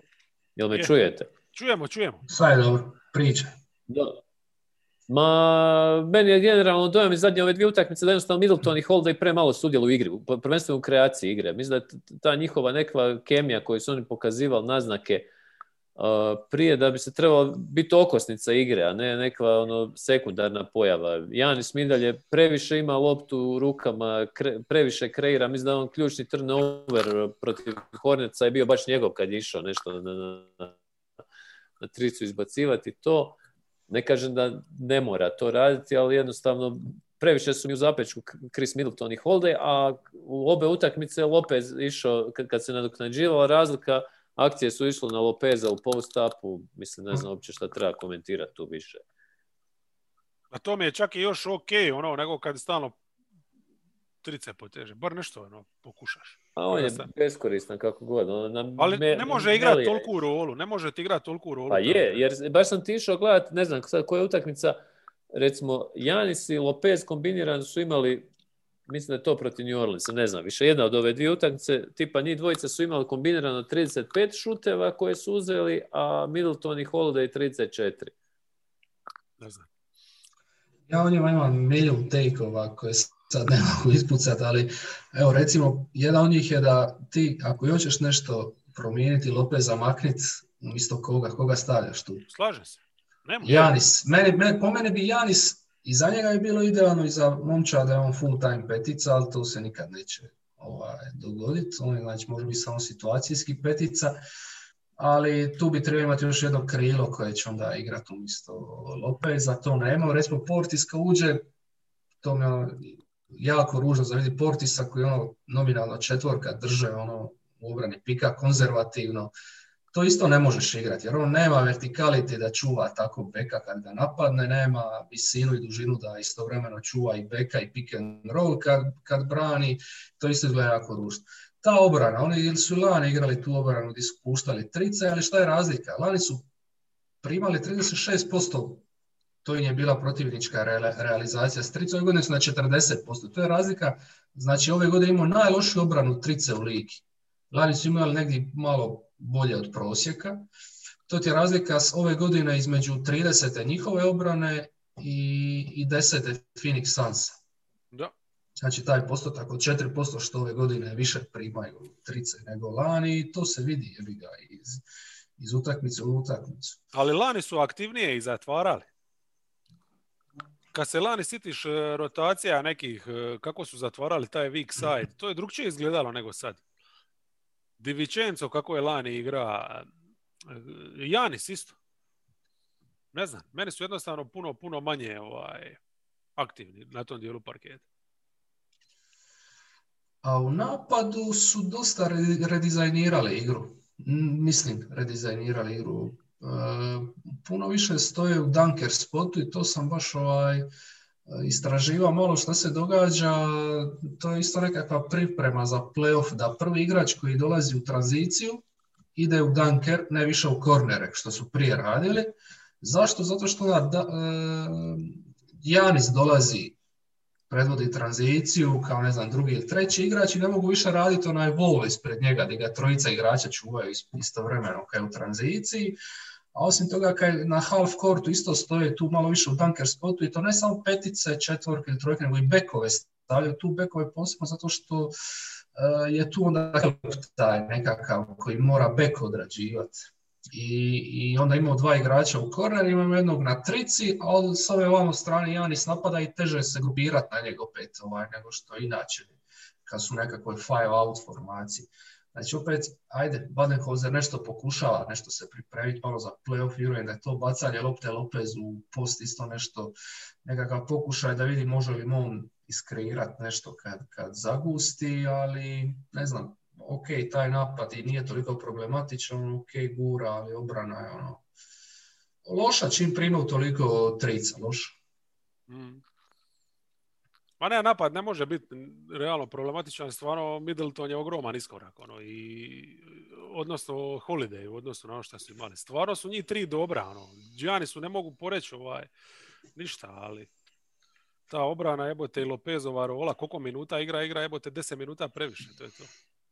Vidit ćemo sad, bit će zanimljive te koliko će uopće igrača se naći na tržištu. Jer ti imaš recimo masu veterana, znaš. Sad, zašto bi Oklahoma otpustila i Hilla i Horforda? Zašto bi, ne znam, bez veze sad, ne znam, ne mogu se sjetiti nikoga, ali ima masu tih ekipa, zašto bi one te veterane samo tako slale na ulicu?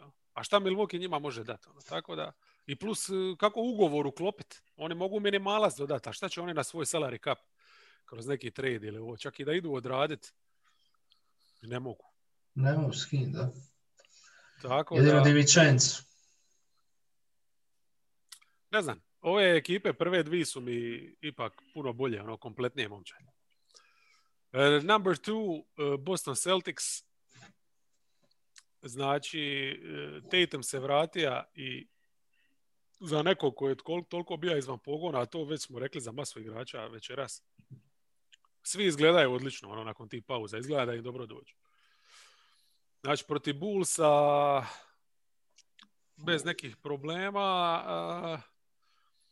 Nije bilo Kembe.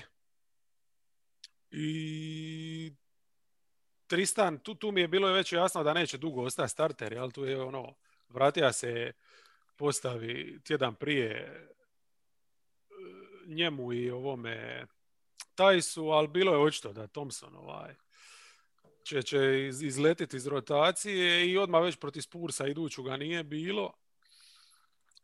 Konačno je igrala najbolja petorka, normalno, ali kako se vratija i Tatum i Kemba sad. Ali to smo već opjevali, Spurs su jednostavno bili energičniji, bolji. Tu sam zapisao da je Boston igra 2-1-2 zonu. Time su se vratili u utakmicu, to mi je recimo zanimljivo, jer obično svi igraju 3-2 ili 2-3.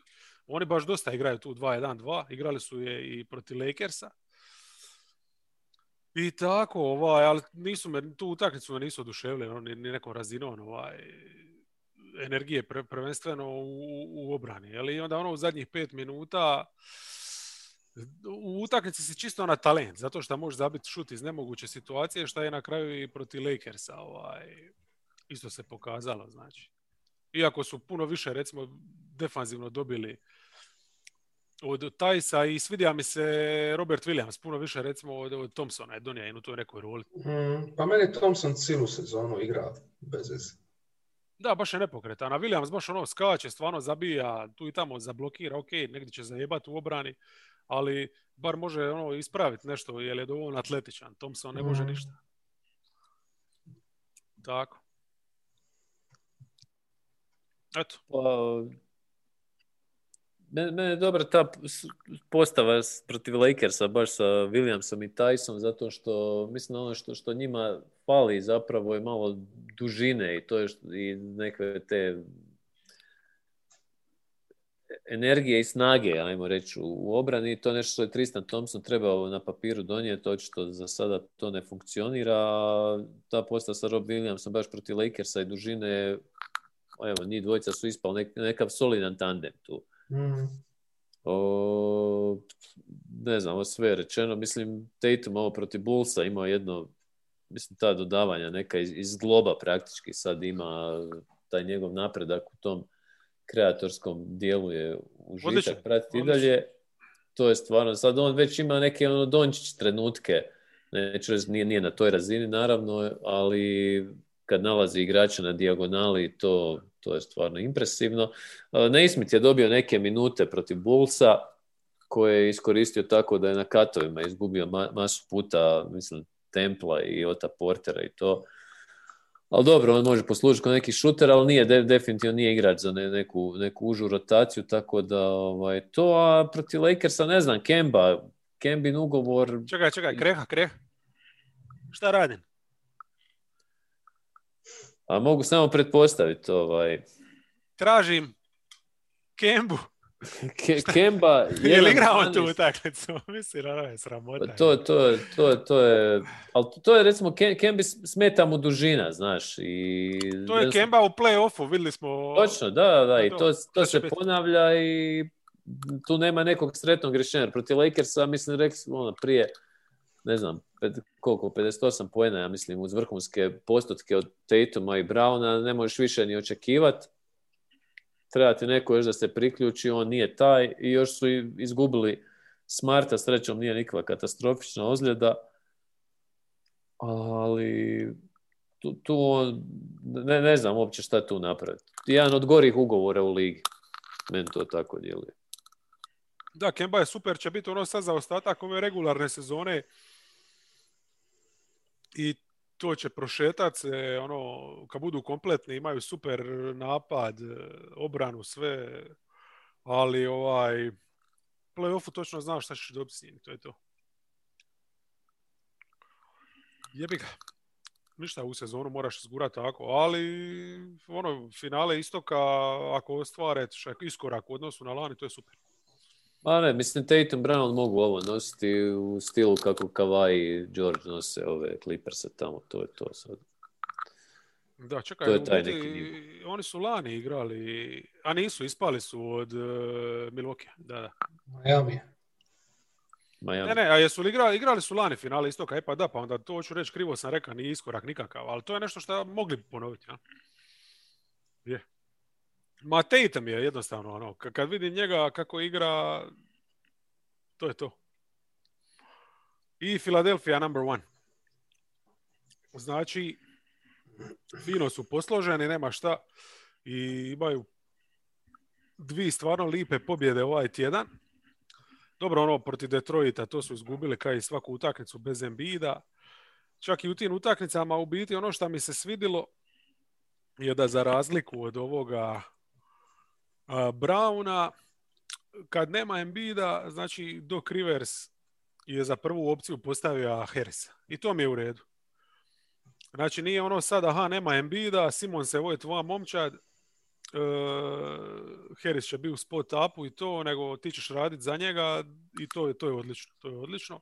Jedini problem je šta nemaju dovoljno tijela onda da izguraju nešto. Ali mislim, Howard, eto, šta reći o njemu nego da Bradley je dobija ove šihte protiv startnih centara. Kakav je trenutno Dwight? Ugasla se ta klupa. To je problematično. Jel? Tako da protiv Lakersa, šta ja znam, u omjeru kad gledaš Milton, Tajbul, Maxi, jebote, imam osjećaj da je THT bolji od svih njih. Jel? Tako. Ali ta utakmica je bila izuzetno zanimljiva, baš prava play-off akcija. Ne znam, ako ima ko šta, da počnemo malo o njoj. Nešto za istakniti? Pa ne znam, meni se tokom cijele sezone sviđa ta njihova i primarna i sekundarna tranzicija. Baš u uvodu utakmicu, to je protiv Lakersa, Simons je dominirao u tranziciji, mislim 2-3 napada coast to coast ima gdje završavaju priko LeBrona i Leon i desnom rukom. Ali to za LeBrona je zanimljivo, jer se čini možda da su ga namjerno stavili u startu da onako ga napada, da ga izmori. Pa ne znam. Jel imali su baš zahtjevno je dosta, on je fizički onako jedan od rijetkih ljudi u ligi koji LeBronu može parirati na obe strane. Je, to je. Iako meni je tu spornija bila ta, bar u tranziciji obrana Lakersa, jer nisu uopće preuzimali Simonsa, nego su ga doslovno puštali da do reketa dođe, onda bi se ne stvorio igrač ispred njega. I tu mi je Dok bio ok s tim nekim rošadama, kad Embiid je počeo ko čuvar Marka Gasol, onda ga je malo prebacio na Davisa, kad je vidio da Harris ipak tu gubi bitku. Čak je bilo ok što Embiid nije ulazio u nekakve bespotrebne dvoboje sa Gasolom, bar u početku, nego se više izvlačio na šut i igra licem prema košu. I sviđa mi se što recimo to je ekipa koja može čuvat, to sam već spomenuo u uvodu kad smo pričali o Lakersi, može čuvat Lakersi tako da stavi, ne znam, Simonsa na LeBrona i Harrisa na Davisa, da mogu switchati taj pick and roll bez problema, bez da se stvori neka prevelika prednost. Tako da, lipo su posloženi, baš evo, ne znam li to dobro ili loše, ali pripremam tekst baš o njima za Telesport, tako da uspjeću. A onda sam ih na vrijeme stavio na prvo mjesto. Yes. Svidjelo mi se to kako su brzo reagirali na startu te utakmice. Znači Gasol koji visi na perimetru, sad nije neka opasnost, znaš, ali valjanje odmah tricu. I 2 backdoor kata za LeBron. Čini je Embiid izašao malo na vrh reketa, to je to bilo. Znači, onda su skužili, ok, Embiid, ti ćeš biti na Davisu, koji ipak više išao na post-up. Tu su Lakersi, naravno, uvijek oni mogu reagirati, izvući Davisa da igra više na perimetru i to, a Harris je išao na Gasola i tu su ih dosta zbunili. Jer Embiid je onda odmah iskontrolirao opet obranu i tako. To mi se svidlo, ali to ok. Iako te postave s Gasolom, šta to je, niti pola utakmice bilo na kraju. Ali kad Gasola nema, šta je problem, recimo, onda ti ipak Davisu, kogod on igra 1-1 solidno, ipak pomoć bliže dolazi. I tu se otvara više onda prostora za perimetru. Sad nije Embiid idealan u tom nekom pronalaženju otvorenih igrača, ali napadu im svakako pomaže. Ja? Da, ali je bolji je nego prijašnje godine. Je, ali u svakom slučaju oni se mogu nositi s Lakersima. To će biti baš eventualno ako bi to bilo finale, bilo bi baš zanimljivo finale. A mislim, sve ste rekli već više manje. Ja bi tu samo još dodao možda da opet u završnici su prosuli tu prednost zahvaljujući tome što nema i stvarno tog vrhunskog ball handlera. To Seth Curry i Tobias pokrivaju u određenoj mjeri. Mislim da u tom potencijalnom finalu da bi to Lakersi puno lakše neutralizirali. Ne znam, kasnije Davis poslije utakmice imao izjave tipa da u seriji od 4 da bez problema dobivaju. Ovaj dvoboj, meni je taj dojam, generalno, mislim, Philadelphia odigrala nekako pri vrhuncu svojih snaga, oni stvarno se fizički mogu pofajtati s Lakers, ovaj match-up, pogotovo Ben Simmons i to preuzimanje sa Tobias Harrison je svakako zanimljivo, ali mislim da u toj završnici jednostavno su manjkavi, osim ako Embiid ne odigra onako ko što je odigrao prije 15 dana protiv Miami, kad on sve uzme u svoje ruke. To je možda neki smjer. Mislim, Lakers su definitivno tu favoriti. Kada ti već sama činjenica da Gasol u ovome match-upu imao rolu značajnu, to je njima veliki plus. Jer u masu ovih serija koje će imati Gasol će im praktički biti situacijski starter i izlazi vanka. Da, meni se sad tu samo postavlja pitanje, znači poslije ove utakmice je prilično jasno da je Ben Simmons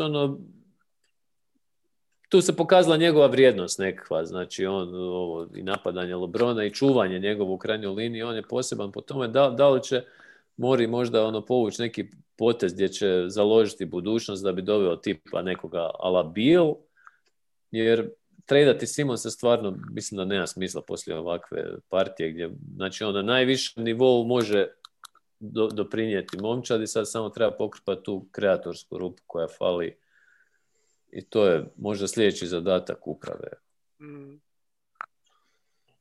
A je, slušaj, on je njima Draymond i dok ga više gura sve više u tom smjeru, a eto, Harrisa malo izvlače, evo, dobija je priliku dobiti ovu utakmicu protiv Lakersa. Odužio se, dobro. Da, dobiva masu šihti di Simons uopće nema, znači di su Simons i Embiid istovremeno na klupi i di on kreira i tako. Mislim, svakako bilo bolje da imaš Bila nego Harrisa, ali ajmo reći da je dok ovdje stvarno izvlači maksimum neki. Istina, baš sam to htio reći, da to je to. Doc Burke i Jerger. I ko je još na klupi, ne znam, još i nekog ima. Ima stvarno dobru ekipu. Evo jedan hot take. Tobias Harris će biti tradan. Mislim da su mu smišljeno digli vrijednosti da će ga utopiti negdje za nekog. To je stvarno hot take. Ako bi ga mogli utopiti za koga? Bila, ili tako nekoga, to bilo super. Neće ovi pristat Hachimuri će zatvoriti minute. U šaljivom tonu završavamo s podcastom. Ne, super mi je da smo počeli s Lakersima i završili sa Sixersima. Je. Dobar ritam je ispao. Inače, samo sam htio spomenuti još za ovu utakmicu, ova Minnesota nije vrijedna spomena, tu ih je Embiid naguzio, ali za ovu Indiana, ta zona koju su igrali 2-3, gdje su okrenuli utakmicu. Znači, Tajbul i Simons, kao ova dva prednja.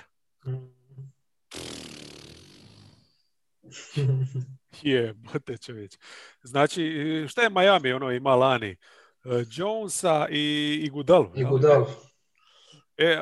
Ovi su još jači. To je nevjerojatno. Koliko prostora pokrivaju, kako su agresivni. Mislim, stvarno, strašno.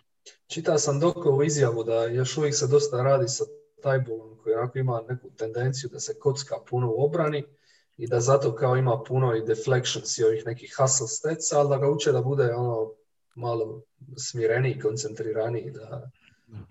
Ali to u zoni dobro dođe takav igrač. To, baš zato ovo mu idealna rola, jer tu ne mora pratiti igrača, neće ispast nego to je to, samo loptaj. To je njegovo, ludo. Eto, ima još jedno oružje da Čović. Je, imaju zonu Čoviće i... Samo kako zabiti onda u napad. Dobro. Embiid će nešto smisliti. Da. Evo ga, malo smo produžili, ne znam koliko, ali dobro. Sat je ipak pomoga, malo smo se ubrzali bili. Čujemo se za onda specijal. All Star ćemo birati momčadi i s obzirom da to će biti kratak podcast, vjerojatno. Nekih 4,5 sata, 5. Robaš nas kod Tibodo. Ko dođe, dobrodošao. Vidi je već se najavio, a vidit ćemo koji dan. I ako koje pitanje pametno imaju slušatelji, šta bi tili možda nešto da prokomentiramo, eto rado. Upravo si produžio podcast za 3 sata. Pa baš zato, jer bit će kratko samo. Čovječe. Dobro. Noći 40, pozdrav svima. Osjećam se ko RJ Barrett nakon 3 tekme u 4 dana. Torna celu najavi. To je za Rendla, rezervirano. Zlikovci, jadni tips. Joj. Aj bog. Ćao se.